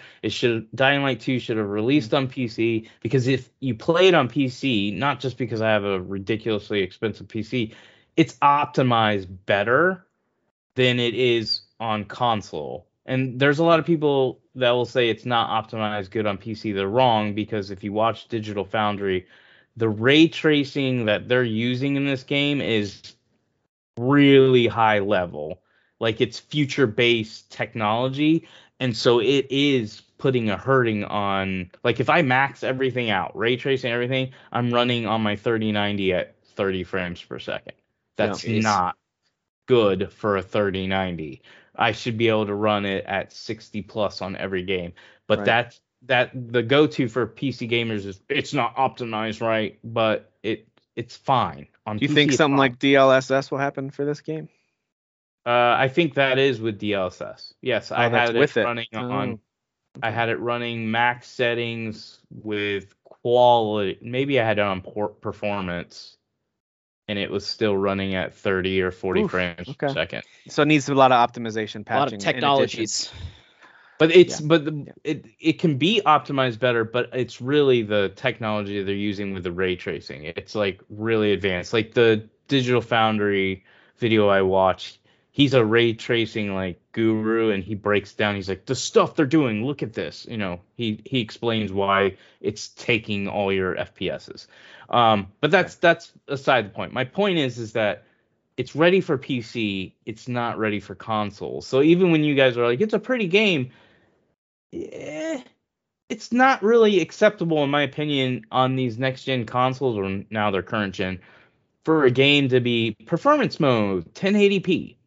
I don't like that. I don't like that at all. It should be at least 1440p. And if that means you have to lower the detail of the world a little bit to get a little more Ps to get your 60 frames per second, or mess around with implementing and optimizing the game a little bit better, Draw I think, distance, something, right? Like, I think they could have done something. I just don't think they had time. I think they were like, that's fair. we've already delayed this game 70 billion times. We need to get it out. We need to It make comes down to money. the small team thing you just talked about, right? It's a small They team. need to make money, and I think that's part of why they were like, we got to mean, get this game out. Dying Light needed quite a few updates also, and then by It did. the time it was like a year or two later, they were releasing all that extra DLC, and people were like, love that game. So And again, this is a big open world game, and even Horizon, who we're gonna talk about now, so we can actually swing into that. I'll end on Dying Light 2 just saying it's fantastic. The ending is a letdown, but if you're looking for a Walking Dead as far as choices, not knowing who to trust, factions, evil people, good people, you don't know, type game that's got heavy RPG mechanics, lots of upgrading and loot, and great parkour, and it's solid combat when you upgrade. Like, you do start bare bones, where it's just, I'm just swinging. But as you start upgrading and you start adding different tools and abilities, you start flying through and cutting zombies' heads off in like 0.2 seconds. But overall, it's an 8 for me. It's outstanding. It will go up when the technical patches come out and stuff like that. To me, it's an 8.59 game as far as fun level and how good it is. But what I was gonna say is, these open world gamers, I'm not saying you have to sit here and settle, but you also have to be understanding. Even Horizon has issues, technical, and that's made by a big time publisher who takes care of their. Sony is very careful with their games for the most part, especially if it's like their babies, like First party. Horizon or God of War or something like that, Uncharted. They are going to want to only release top tier stuff, and that includes the technical side of it. And even Horizon has issues. And even it's not optimized very well, because I don't know if you guys are playing, and I imagine every one of you are probably choosing the 60 frames per second. I will not play on 60 frames per second with Horizon. It is so ugly at 1800p. It's blurry, it's gross, it's terrible, and I'm not. We'll get to that. We'll get to that in a second. Dude, you are so wrong on that. I'm so confused. I'm not wrong on it. There's Check like your eyes, several people that are like, we'll get to I that in a won't second. play it on that. We'll get to that in a second. But Dying Light 2, real quick, to wrap that part up, because that game was very interesting, and I think it came out to pretty good, somewhere between like decent to good reception, and I agree. I think over time it's going to be improved. It'll be optimized. We'll add more content. they promised a lot of content for the I next mean, few it's years. an 8. A Metacritic is an 8. That's good. I think the opinion of it's only going to go up, is what I'm saying, which I think is Yeah. awesome. And so I think that's great. I'm learning about myself. I feel like just in general, zombie stuff isn't on its own that interesting to me. Like, I know a lot of people love, like, oh, there's zombies, I'm in. I'm like, it's fine. Like, whether it's a zombie movie or a zombie game, that's never been something that I'm super interested in. Just like some people love vampires and vampire stories and that lore. I'm like, okay, I can watch it if it's good or play it if it's good. It's just not my favorite thing. So I think that's part of why a game like Dying Light 2, I can say that's fun. That open world is cool. I like the mission design and I like the way it looks. But the idea of just killing zombies and then the other alternative is just human bandits. You know what I mean? Like, I think just for me personally, that's not my. I think it's part of why that game didn't hook me. The other part of it is first person. I think I'm just not that big, and I'm looking at all the games that I've loved over the last several years. You know what? Cyberpunk 2077 should have been a game that I fell in love with. The setting, the characters, the upgrades, the story. I would have preferred that to be third person. I should have loved that game, but I think first person actually made me enjoy it less. I don't know why. I can't put my finger on it. I can't say it was a mistake. I just think for me personally, I didn't like that. I don't know. I'm always saying person. sarcastically, third person better than first person all day, every day. Now that you have a PC, you can download all the mods. That's true. There you go. That's There true. you go. So anyway, I just thought, as excellent. you were talking about it, I was like, I do like this. There's a lot about Dying Light 2 that checks all the right boxes for me. The action RPG, the open world, the story, the choices. I like all that stuff. And I think it's a little bit I get a little tired of zombie settings after a while. I enjoy it for a little bit and I get tired of it. I get a little worn out on it. And then first person, I think those two things just aren't my I'm not big on zombie stuff either. Like, I play all the zombie games because, well, a lot of them come out and I don't have a problem with them, but they're not that's not a draw for me. Like, I don't play the Dying Light games because of the zombies. I actually like the Dying Light games because of co-op. I like the open world and I like the RPG and parkour parts of it. The parkour. This one just, to me, stepped it up, because the original Dying Light, it has choices, it has stuff that matters in it too. It's decent, but it's pretty rough when it comes to, like, do you really even care about these characters and stories? And I didn't. This one, I feel like it stepped it up in that area. It's still a little rough, like I said. The ending's pretty bad, and overall, there's a lot of terrible characters. But the mystery, the choices, all that with the human characters, that has nothing to do with the zombies. The zombies are like filler. It's the human characters and all the factions fighting. That's what makes me think it's The Walking Dead. It's like, you should all be working together, but just like the world we live in now, we're all human beings. We should all respect each other. We should all love each other. We should all be working together. But no, we all have belief systems. We all think differently. And then we create these groups and then we fight against each other. Yeah, and then we have certain questions we'll ask to figure out what team you're on to know if we can be friends or not. I agree with you. The parkour too has some really cool moments that there are times that I'm like, man, I wish I could see my whole character while I'm navigating. Yeah. Listen, that's just personal preference. I understand. Tim, you and I are identical on this, actually. Yeah, it's one of those things where I'm like, I can't point to something that is objectively bad. About, I think would rather cool. fight. It's not my personal preference. Robot dinosaurs and zombies, and that's why Horizon. Okay. Horizon's always it's more have, unique. Well, Horizon's always going to have an advantage because of those two main things. Is that I like what you're fighting; it's unique, and I love the third person. And they have also stepped up their RPG mechanics in the second one, whereas the first one they were there. I enjoyed my going and getting my. Especially that OP armor, the stuff they asked you to do that. I liked that. I got all into that. But this time around, it seems to be they're leveling that up in a better way that I'm already going, I'm going to love this game way more than the first one. Yeah, Horizon Forbidden West has a really strong first impression when you fire it up. Everything from, in my opinion, the way that they recap the first story, because there are pieces of the first game story that I actually had forgotten, like little elements of it, and they do a good job of recapping a lot of that. And even the character interaction as you're exploring with the character from the first game, a side character from the first game, and Aloy has someone to talk to and someone to teach while she's teaching you, kind of refreshing you, the player, on a bunch of stuff. Aloy is a jerk, by the way, too. Okay, Oh, yeah. we can get to that because that's my Oh, yeah. biggest gripe with this game is how much of a freaking wet blanket she is. But we'll get to her in a little bit. I have an apt comparison for everything about this game to another game. I do think Forbidden West has a incredibly strong first impression, and I say first impression. I've probably played 6 to 8 hours, somewhere in that range total. Maybe you guys have gotten more, but that's about what I've gotten in so far. 6.5. I'm only 4. And it is that first impression is maintaining. Like, it's not like it died away and I'm starting to peel back some layers and see some stuff I don't like. I'm not. I've got a few nitpicks that I also had in the first game that I think are improved but not quite there in this one. But in general, it's just incredible first impression. What do you guys think so far? And start with whatever you want to talk about with this game. Yeah, well, I'll just throw out the comparison that I have for it. As I'm playing it, and some of the RPG elements and crafting, and even some of the platforming, it's just Tomb Raider, but it's it's literally just Tomb Raider in the sense that you have a wet blanket of a freaking personality as your main character, and you're doing the same things more or less, but it's open world, and the setting is far more interesting, and the sci-fi elements are just super rad.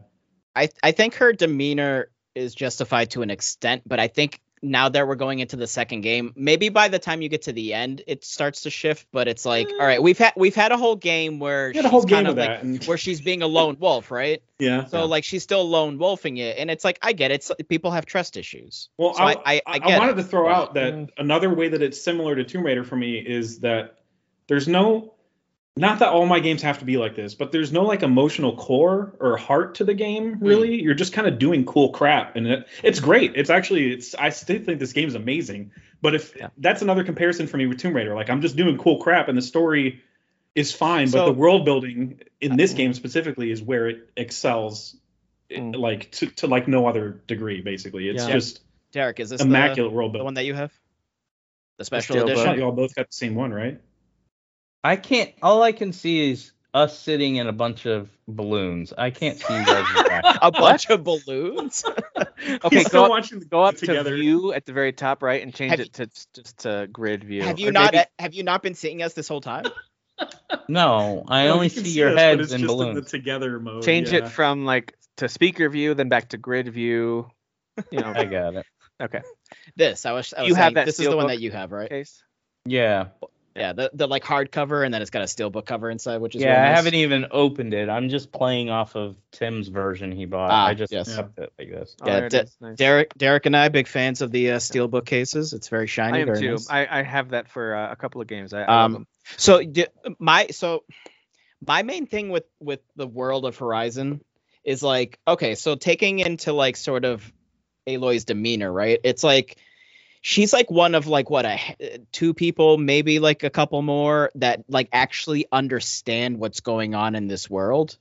So it's like she's carrying all this weight on her shoulder because also like she's literally a clone of the person that's the most important to sort of spoilers. Yeah, well, I mean, from the first game, but spoilers for the first game. Listen, if you're playing the second game, the second game spoils the first.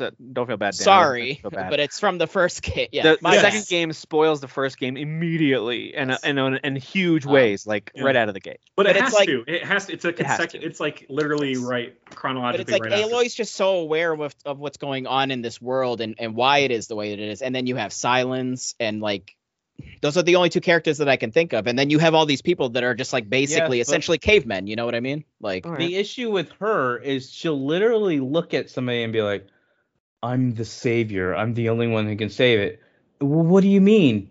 I can't talk about this right now. Yeah. Well, because every single time. Dude, every single time. Well, can you stay with us and help us? No, I can't right now. I have to go save the world. But why? Because I can't right now. I have to go save the world. But they wouldn't understand, though. That's the thing. I understand that. But you can still, like...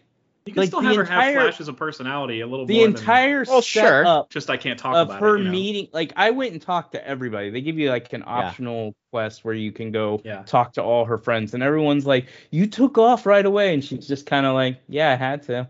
I had to. Can't talk about it. Gotta go. Bye. But I Well, mean, Okay, so it hurt our here's something I wanted to feelings. point out with this is that I understand what you're saying, Dan, where it's like, hey, it's kind of a result of her environment, her experience. I get it. But they actually give you, hey, do you want to be aggressive, smart, or loving Sure. here? Yeah.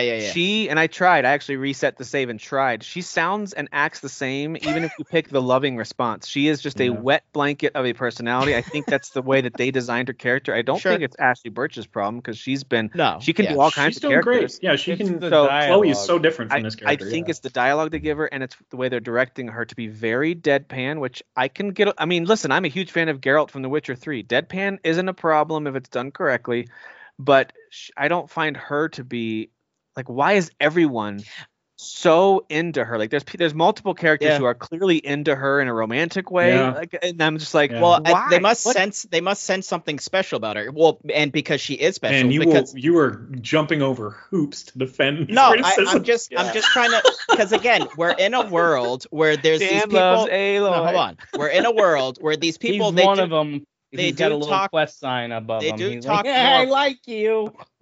She talks normal. I mean, the people in this world do talk normal. They don't talk literally like cavemen. They're not bashing each other on the head or anything. But like, they are essentially cavemen. They are well-spoken cavemen. I think that's a stretch. I think No, they're smarter than that. They're more advanced than that. Maybe, but I'm saying like it is. I mean, comparing it to what the technology in the world was prior, it's night and day. I think. Maybe.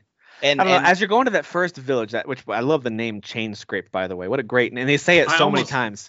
Chain Scrape. It's funny. Like I was thinking, okay, I got to go back to, and I forgot the name of the place, and I was like, I got to go back to Chode Scrap or whatever. Dude, it reminds me of from Guardians 2 with Taserface. It's just Taser, you know what I mean? It's Chain Scrape. Anyway, the names are so funny. I feel like as you go through that village, it actually feels like very modern and advanced dialogue and developed people who are stuck in a very rudimentary world, like talking to them. And even you've got this guy Ulvund who's kind of running the show and everyone kind of hates him, and there's a lot of like political intrigue and subterfuge. Yeah. I feel like it's all very modern. And that's why I said they're well spoken. I was going to say, I don't think it's just well spoken. I think they're very smart characters. Even your buddy at the beginning, who you give the device to, and he starts to see stuff. Dude, he handles that like a champ. Like he starts to really quickly learn and adapt and grow. And I'm like, she's cutting. In my opinion, this is part of what annoys me about her character, is not just that she's bland in her responses to people. That's annoying, but I can get over it. It's that she is assuming everyone around her is so stupid they can't understand or help. That bothers me. So I'm like, you're just as bad as some of these other characters in here, because it's like I have to go alone. This is something I have to do alone. I'm like, she's also under the impression when she gave the focus to Varl. I was like, oh, cool. This is going to be like a 2-person adventure, like another Uncharted 4. That was actually what I was going to say. Did anybody else go? I kind of wish they would do, like, start maybe in future releases, be like, create a party and make it an action RPG with several characters. Or you can pick, I want to control Varl for whatever. I do like Varl's character. I actually think he just has a cool vibe about him. Don't even get me started some of the stuff Aaron. Aaron. Listen, I understand he's kind of an annoying character, but some of the stuff he says to her, I'm right there with him. Where he's like, "Yeah, all right, sorry, you got to go do important Aloy stuff. Go ahead. I know you got to get going. Go ahead." I like his attitude. Yeah, he is passive aggressive beta male, and you guys know that. Like, seriously, she deserved it. Come on. I'm sorry. I shouldn't have been that way. I shouldn't have. No, she's being a jerk. Talk to her like she's a jerk. Again, she is to her. She's like, I need to get this shit she's done an arrogant because like the world is gonna die. Like all this. Dan would not defend her if it was my face on her saying the words that she's saying. Well, if it was your personality, so full of herself. It's so funny that she spends like the first. I'm again 6.5 hours into the game. She spends so much of it saying, "Don't call me savior," but she has such a savior complex about this entire thing. It's so interesting about that. That's I have no problem with her knowing that she is the only one, because she is the only one that can save. It's true. Yes. But it's exactly what Jeff says, and him and I rarely agree on anything because he has terrible takes and terrible. This feels really weird, and I'm not comfortable with this. But I have a problem with the fact that she acts like she's like, oh, they made a statue for me. God, I totally don't want it. Oh, you could have actually made this look better. Like that's her mentality. Like it's almost like this is not my personality. I don't like this attention. And then it's like every 5 seconds, but I'm the savior. Do you guys remember what I did for y'all? Yeah, I'm the savior. I gotta go. I do think to her credit, to their credit for the character, she's trying to leverage that to get access to where she needs to go to save things. So I do think that she's leveraging that savior position in a way that makes sense for the story. I really liked her character, and her dry sarcasm works really well with some scenes, like with Ulven, as he's being clearly a political, manipulative douchebag, and she responds in some great ways, and like her character fits perfect with that to kind of like undermine his attempts to continue to control the town. There's a part where I'm at where she's like interacting with somebody who was explaining what the lenses are, where you go up to the towers and grab a lens, and she's like, "So you're a thief?" And she's like, "Oh, I'm an opportunist." And then their back and forth was like, "Oh, this is actually playful and fun." So they do have it in them. I had already collected like 3 of those or 4 of those, and then so Aloy says, "I actually have some of these." She goes, "Oh, you're an opportunist as well." Like that was great. I loved that little exchange. You know, there's a part coming up before the world opens up even more, which, by the way, we should talk about the open world, the way what they've designed.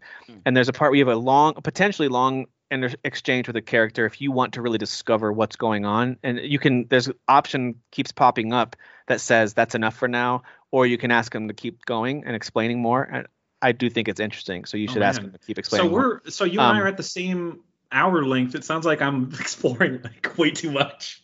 Because I'm behind that. It might be more than 6 to 8 hours. It might be closer to 10. I don't know. Oh, okay. But anyway, I just want to add that go ahead. Sorry, you guys. If you guys enjoyed the interaction with her the first time she talks to the black bald guy, and how he puts, Silence. Yeah. And how he puts her in her place, like basically calls her an idiot. Yeah. Like if you can figure it out. And I was like, so Derek is Silence, basically. Basically, I absolutely. But also it helps that guy's performance is amazing. Oh yeah, he's fantastic. He's amazing. He at was everything. super savage though. Like there was like 2 lines that he said to her, and that she was like, "I'm angry because I'm the savior," and he's basically like, "Oh, I'm so glad you finally figured this out. It only took you like 3 weeks to figure out. 3 months to figure this out." To be clear for anyone who's listening, she actually never says the line "I'm the savior" ever. Derek is adding that in. You know what? I'm getting the impression that I'm just trying to have a normal conversation. You guys are being just sexist as all hell. Is what's happening. You're being sexist. No, I will say this. I mean, no, my wife. If this was a white male, I wouldn't have a problem with the interactions at all. There you go. My wife walked up while I was playing it, and I was in a conversation, and it cut back to Aloy. My wife just kind of looks at her and goes, "No one's hair is that thick." I was like, "All right." Well, they don't bathe or whatever. I don't know, whatever. Yeah, she's got a beard, right? She's got extensions. She does have a big beard. Yeah, she has a huge beard. Huge beard. Actually, no, I was like, she's the savior, hun. Okay. She's the savior. We're gonna build a statue of her. She's stunning and brave. Even though she doesn't say that, you're right. She does she's got some inconsistency with what she feels like is owed to her. Some like kind of like, why can't I just leave if I want to? Like, there's a little bit of that element to her character that hopefully becomes less and less. But yeah, once we see the game through, we could have another opinion, a totally different opinion by the I love the opening lets you explore a bit, teaches you some basics again, because I had to be refreshed on how you move, and even like crouching. I was like, I thought circle. No, it's square to crouch. Okay, I was kind of getting used to the controls again, and then it puts you out into this.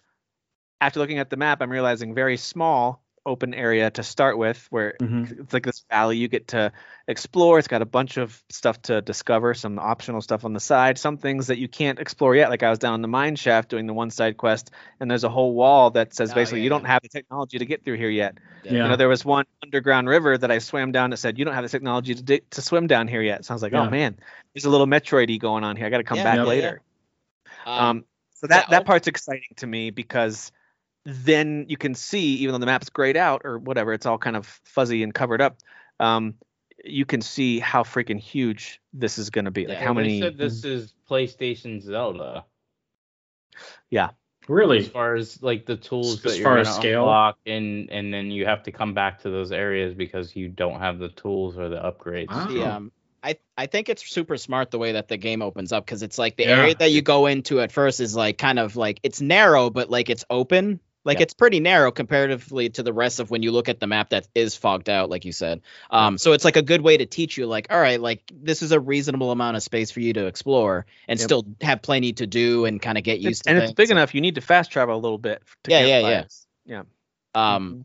Just overall, I mean, just broadly speaking, this game is like just an improvement, complete improvement in all aspects. Okay, like, so this is the my game only that they meant to make. my only negative on this game has been some of, I think, Aloy's character flaws. The way she was written and designed, I think, is one of the biggest drawbacks to the game. But that was true of the first game too. To be fair, that was one of the problems of the first game. So let that aside, there's so much I love about this game.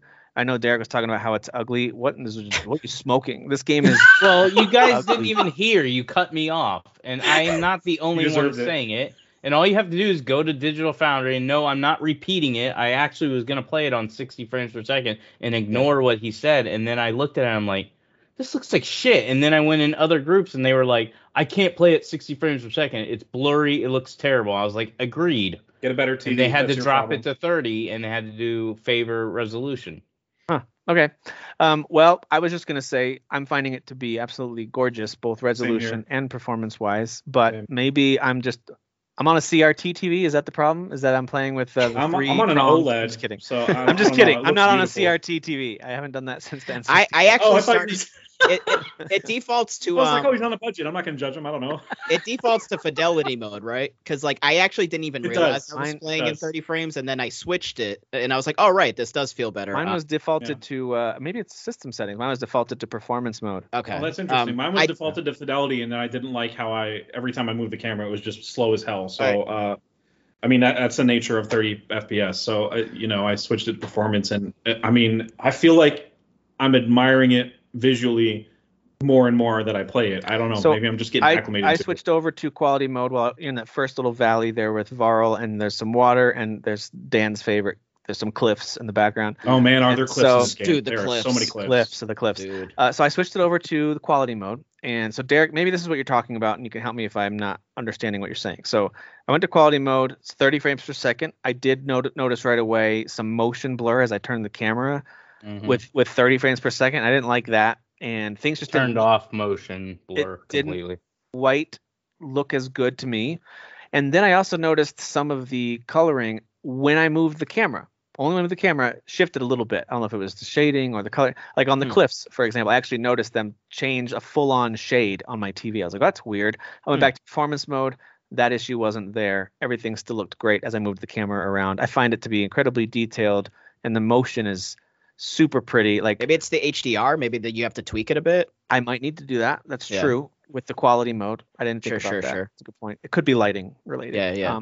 But all that to say, I thought I'm thinking that with performance mode it looks fantastic, and now I've got a how old is that TV now? 6-year-old Samsung 4K TV. It is certainly not top of the line by any stretch. Even then it wasn't. Yes, but even Jeff, he has probably the same TV as me, and a lot of people on OLEDs are agreeing with me, but Jeff is disagreeing with me, which is fine.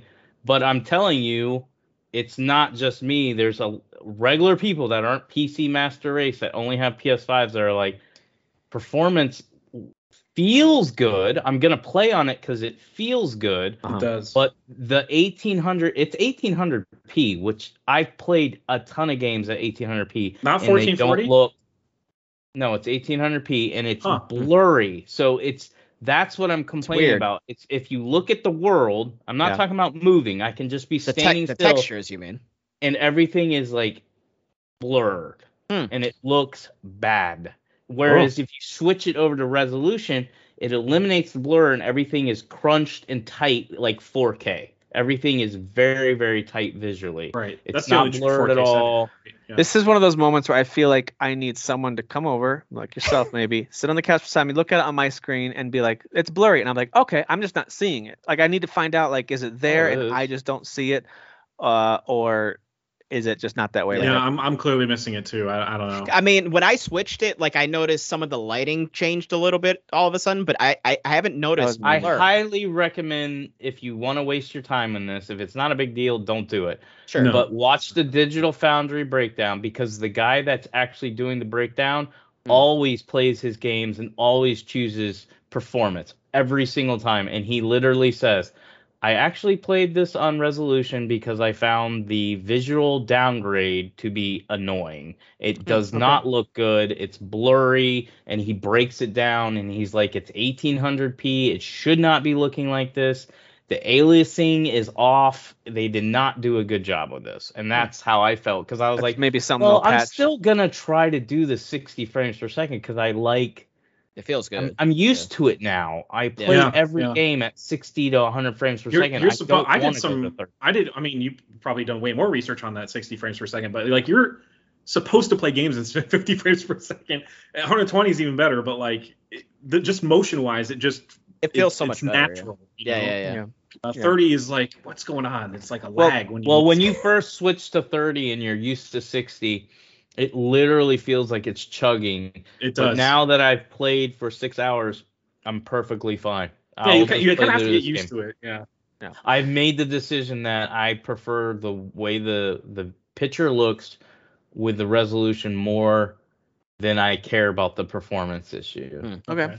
Speaking of visuals, I do think they've done an incredible job taking their character animation specifically up a notch.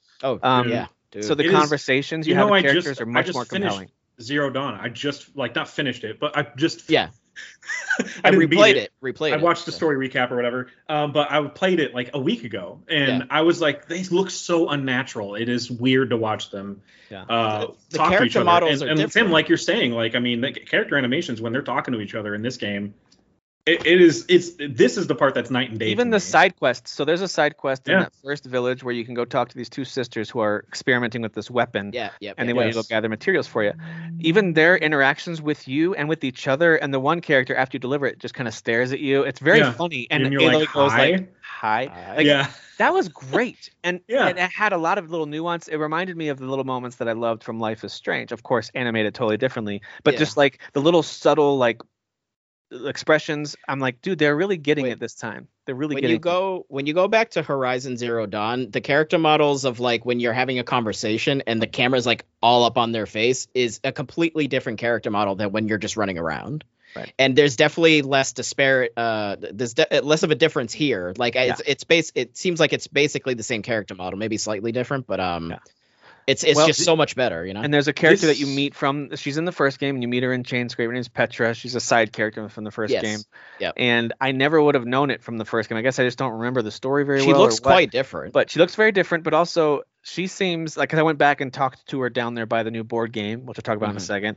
And that whole conversation, I'm like, these little subtle things, is she super into Aloy? Like, it seems like she's super into Aloy. No, she is, yeah. Okay. Everybody's obsessed with her, let's be real. Okay.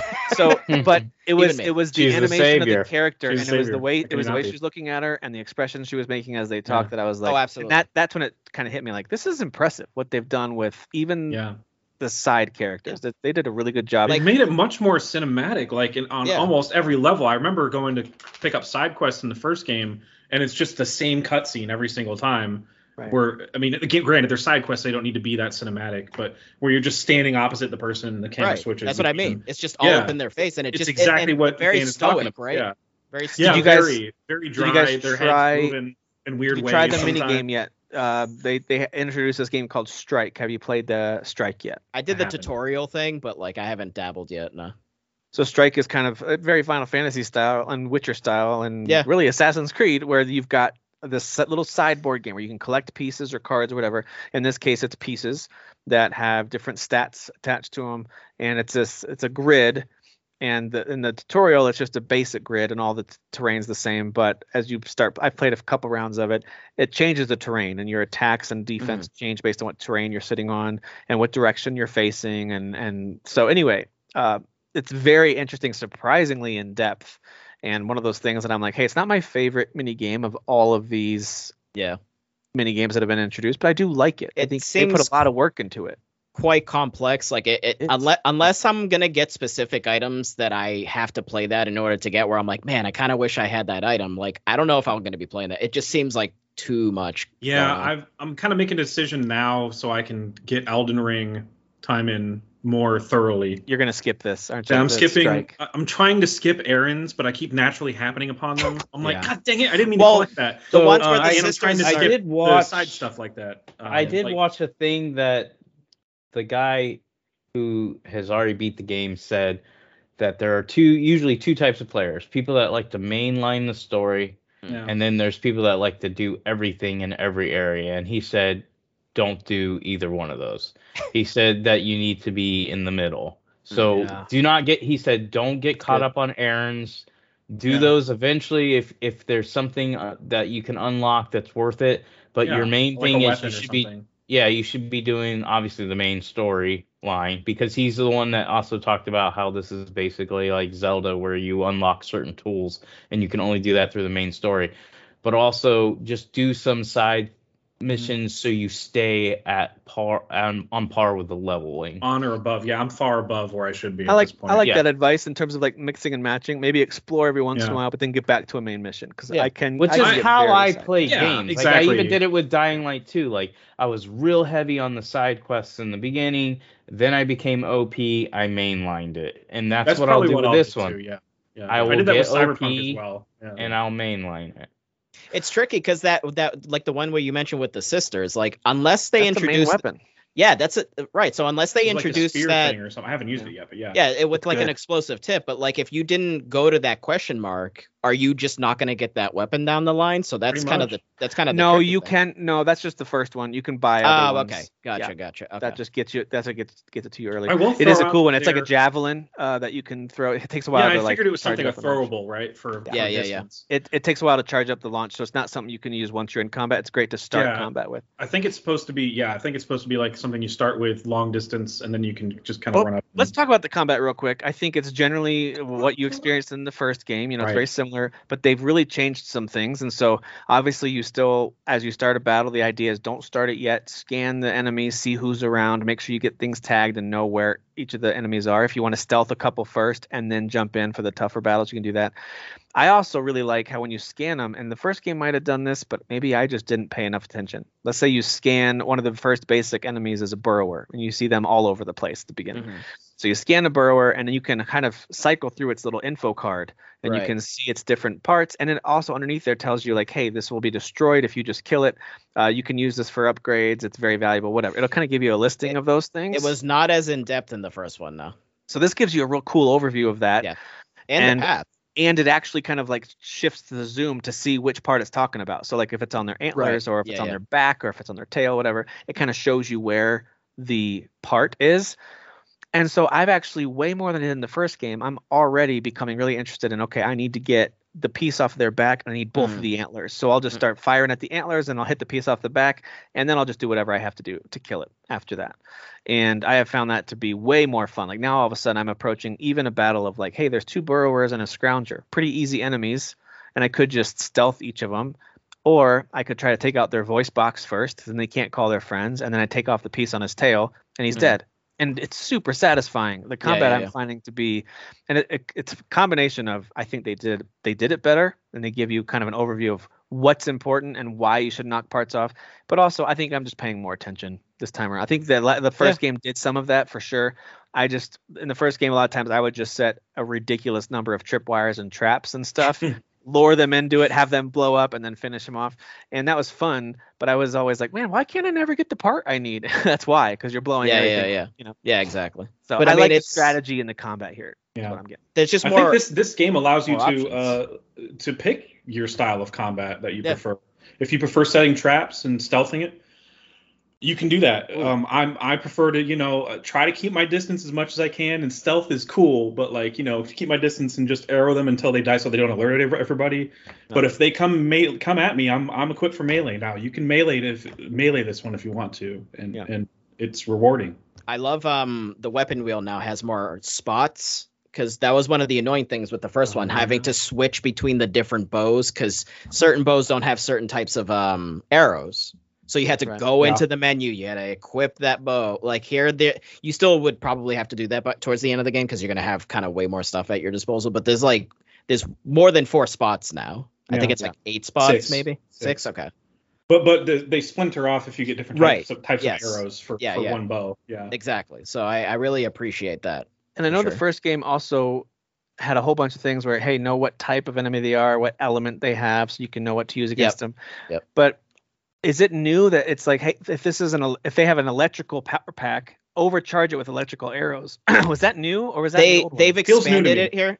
They expanded it because there was what was the It ones used to that be like, hey, if they're fire, hit them with ice. I thought that's what. well, I there thought was it the big ones before. that kind of have like they had the big belly sort of Yes. thing, and I think if you ignited that, they would explode. So they had it in the first one. It just wasn't as many sort of options or This one, Yeah. one of the first Types of Feels ways more to- varied. one of the first Yeah, yeah. tougher enemies are these acid-based ones that actually aren't tough at all. All you need is to slow down time and hit one of those green things It's on the back. It's and they just blow up. everybody in the town talked them up a big game, and Yes. then like as soon as you hit one in the back, you're like, oh, we're done here. Yes. But I like that. I like that it's like, hey, there's I going to be love some of these that, enemies yes. that you're going to figure out their one weakness. They're actually tough to fight, but if you do the Yeah. one weakness, if you got the right arrow, boom, you can take them down just like that. And so Especially if the the fire, the ones that are they're kind of like the whatever. God dang it, whatever the main ones are. the that they were- giraffe-looking ones you're talking about? No, there's like ones that are fire ones that they charge at you a little bit. Those are a little tougher, but they take their time to charge Oh, at you. you mean like the things on the back are not They have Oh, antlers. the not green, scroungers. right? Okay. They have antlers too, and they Oh, got, yeah, like, yeah. 4 or 5 of those Which, things by the on way, the back. 1 or 2 fire hits will kill you Oof. right away at the beginning. Yeah. So, Yeah, yeah. those and guys are tough, but when you go to loot them, you get a lot. So, Yeah. so it's like, all right, I'm gonna have to take these Yeah, guys. those are down. good ones to snipe from afar. I've discovered. You Mhm. start shooting off their antlers, and you shoot off their. If you actually shoot off the fire pack, they can't shoot the fire at you, which is usually what kills you so quick. Mhm. So I love all that stuff. I think the layers of strategy they already had in the first one are just elevated here, and the combat just feels better. And I think Derek, you were saying this earlier. They've added a lot of additional RPG layers to this Mhm. game Yeah. that give you even more control over how you want to play. What Did do you they- want to upgrade? Did they have as much of a skill? I just can't. Even though I just played it, I It was didn't way more do an upgrade a straightforward. lot. But is the skill tree much They larger in did. this one? Yeah, they Yeah. did have a skill tree, and it was similar paths. Do you want to be more effective with stealth or arrows or melee, whatever? But yeah, it's definitely more. And I do like it. Almost reminds me of like the Final Fantasy grid system on The sphere grid. Yeah. a little bit, and not Yeah. nearly as complex, of That's course. what I. but like, That's what I thought. but like you unlock things around it, and then you get the big Right. one in the middle. It's got some of that. Yeah. I do They love that. made big style. changes to the melee too. Yeah. It did. It looks so much I've better. been upgrading melee specifically to experience it more. What's 'cause really I know fun they made some is changes to it. if you do the fighting pit, which I recommend, upgrade a couple melee things, and you can do the fighting pit. It actually does a good job of showing you how you can do that charge attack on. Yeah, I've been Yeah. trying to Enemies. figure that out.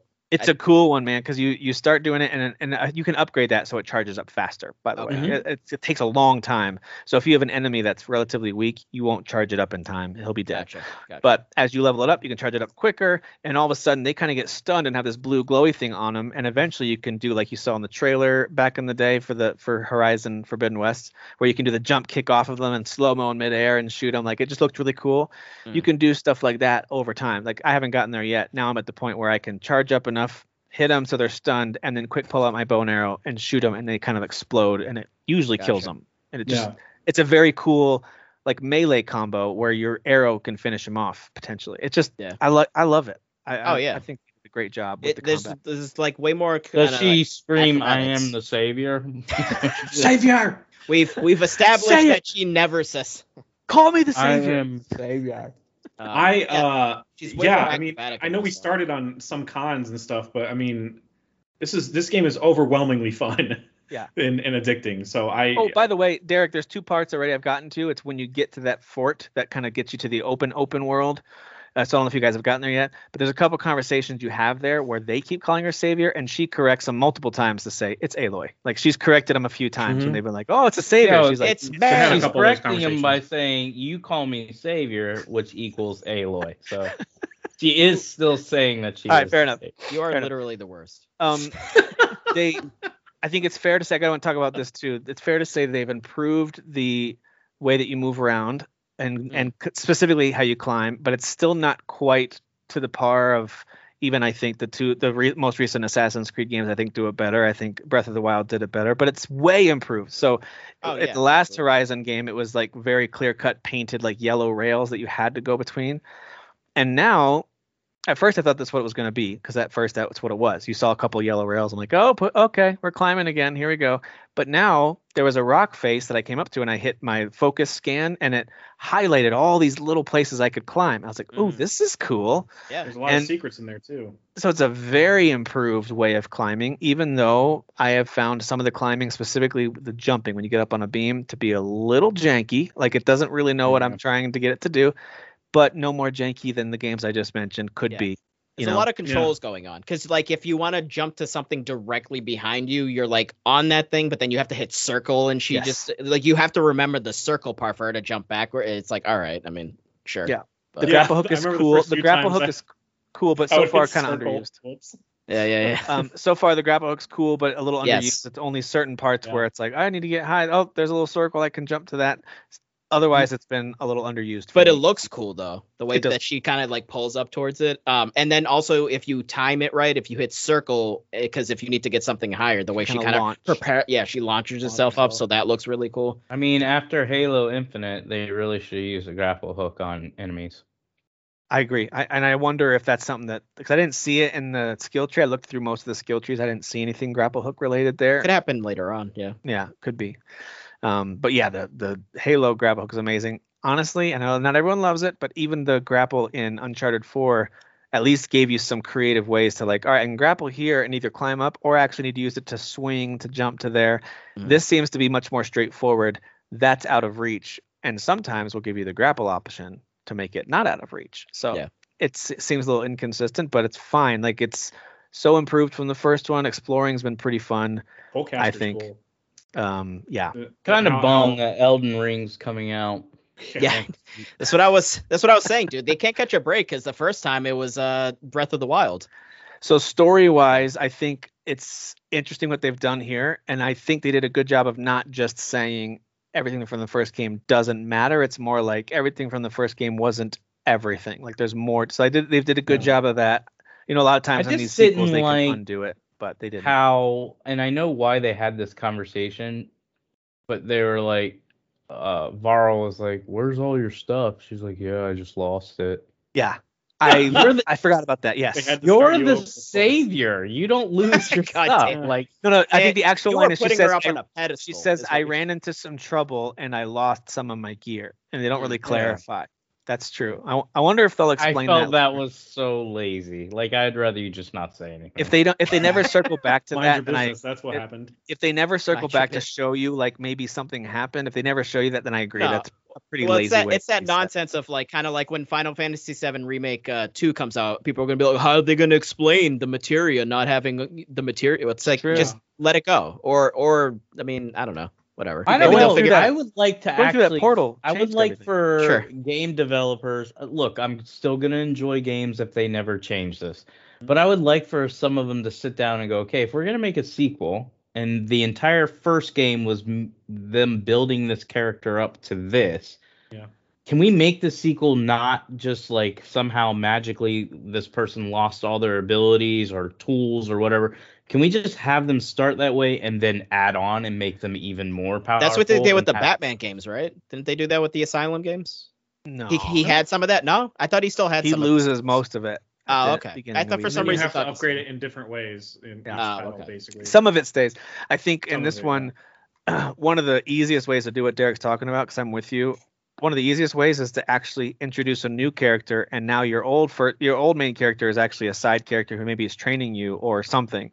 Like that's one of the easiest ways. That's why Last of Us Part 2 made sense. Yeah. Like you're literally starting over with somebody new.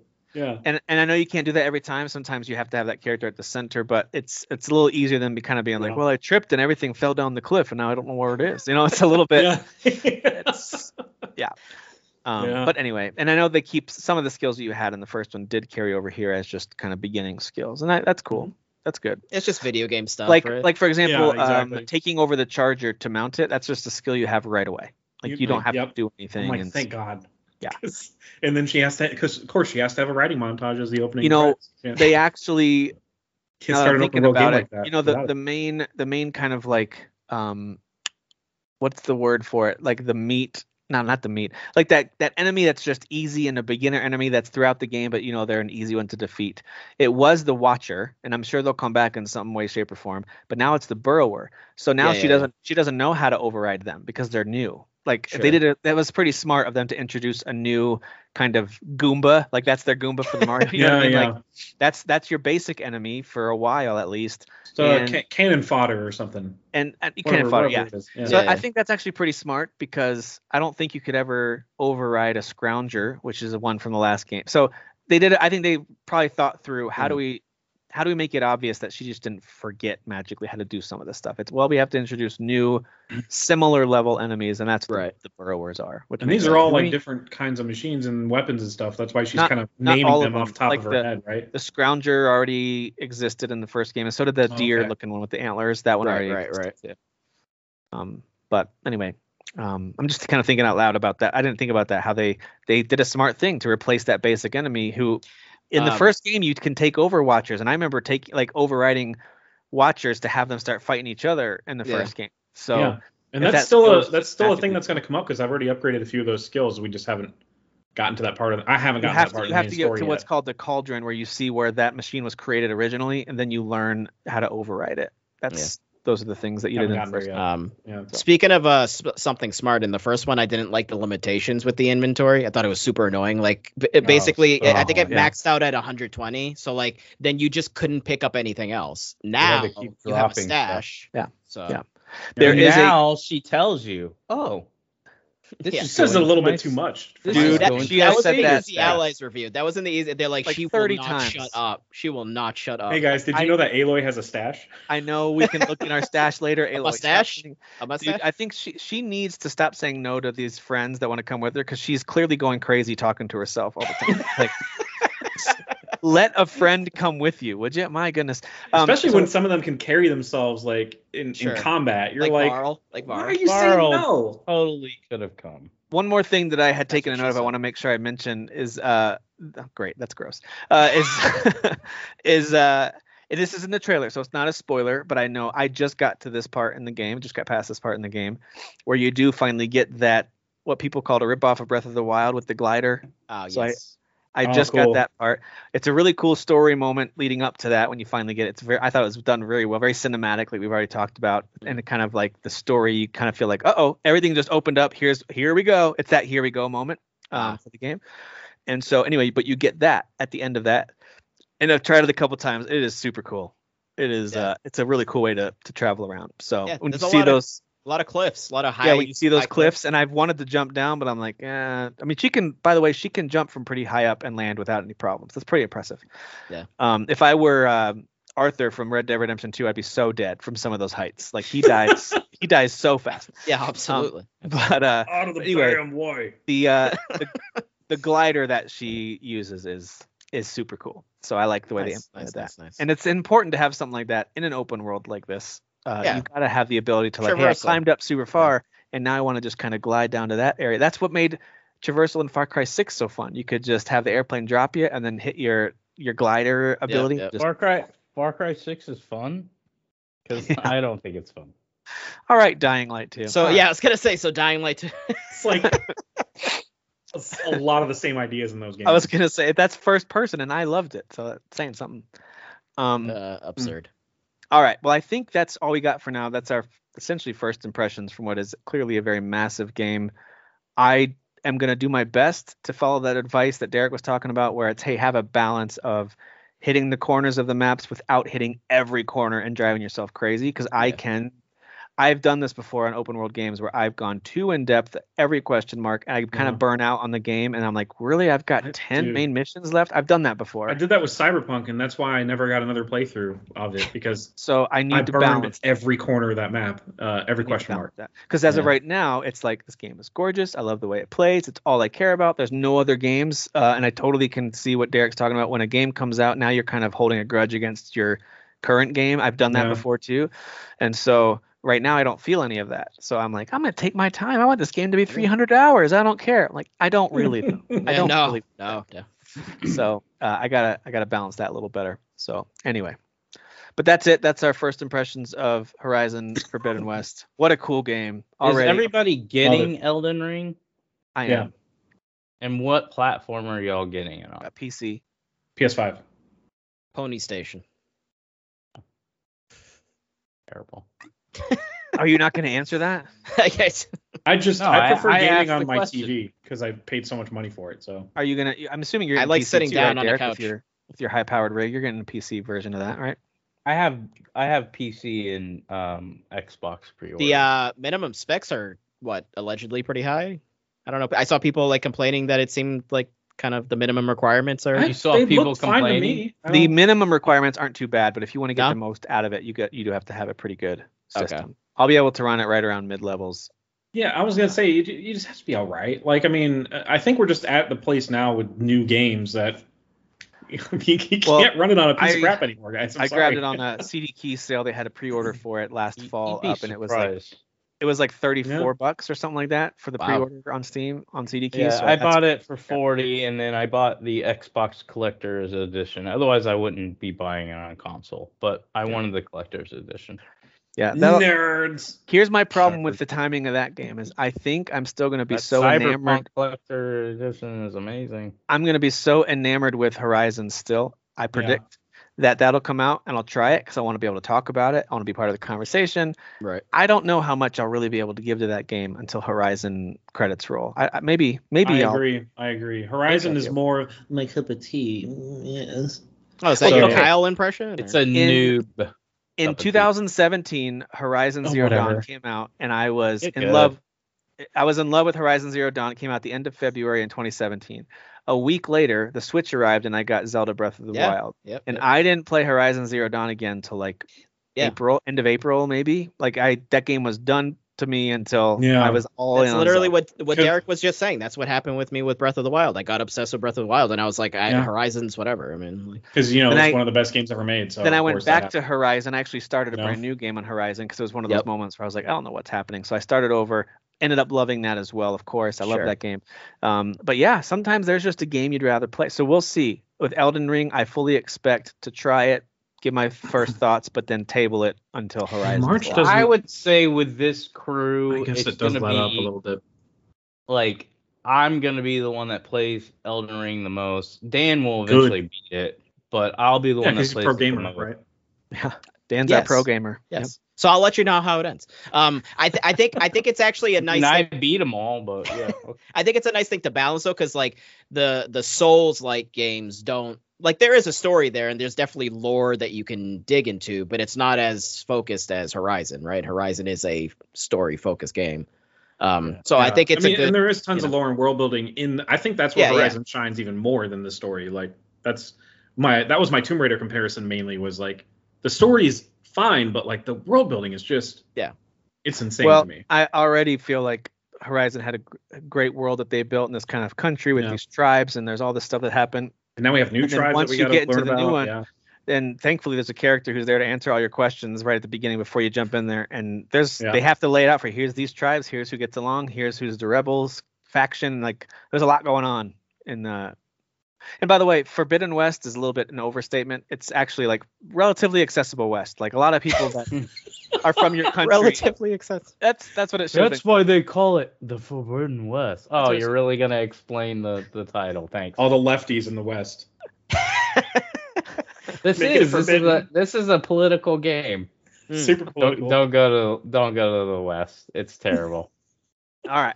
That's what I've Well, heard. we are over 2 hours. It's time to call it for this week. But thank you guys for taking time to chat. And then next week, of course, we're gonna give more impressions of this game, but really talk a lot about Elden Ring as well. So And of looking course, forward Grid to that. Legends. Just kidding. No, not going to talk We'll about get to that eventually, but I might buy that. So yeah, I will eventually, but not. I like the not last priority. Grid. that. Seems like a wait for it to come on Poor Pass kind of a game. But that's the problem is you have, I know we're ending, but you have Grid Legends, which is probably going to be actually a really good racer. It looks that like I it'll would be. like. Good. It does. You have Solid. Gran Turismo 7 and you have Oh, yeah. Triangle Strategy all coming out in the next week after Elden Rings comes Yeah. out.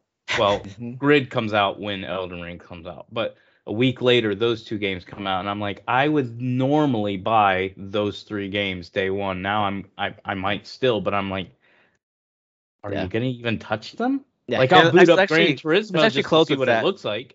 let's actually close it out. Here's what's coming up. We got Elden Ring and Grid Legends hitting on the 25th, so that's this coming week.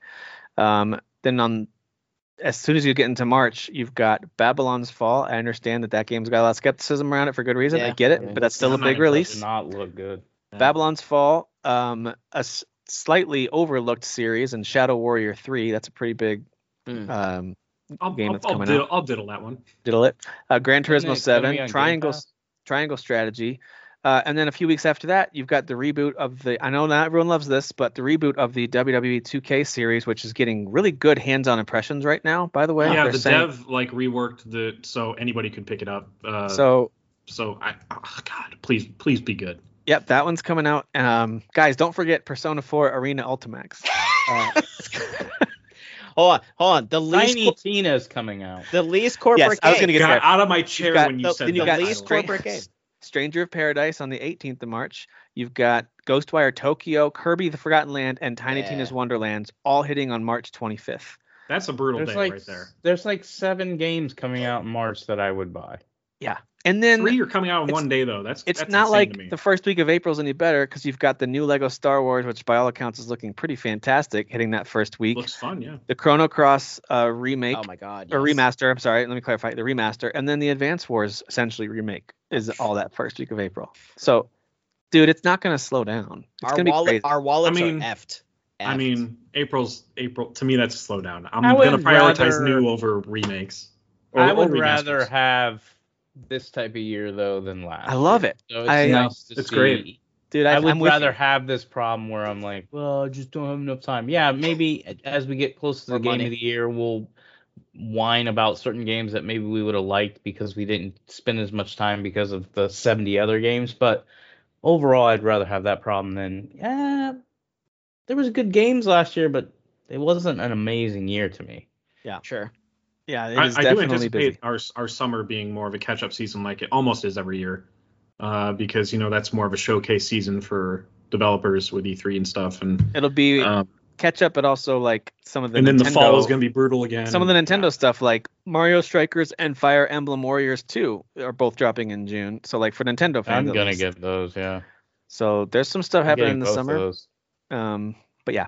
Anyway, all right. I Thank think you guys. we're gonna get more announcements for summer. Oh, I think so too. I think summer's going to be busy because we kept seeing stuff get pushed out of the last couple of years. And Also in the it's gonna- summer, have you guys, Forspoken Tim and- especially, or PC Master Racers, have you heard of The Day Before? Because you're going to Yeah. want to look at The Day Before. I think have I've heard seen that. Yeah. It comes out, I think, early access in June, and I can't freaking wait, dude. I know it's gonna be buggy as hell, but like it looks like a lot. it does look really good.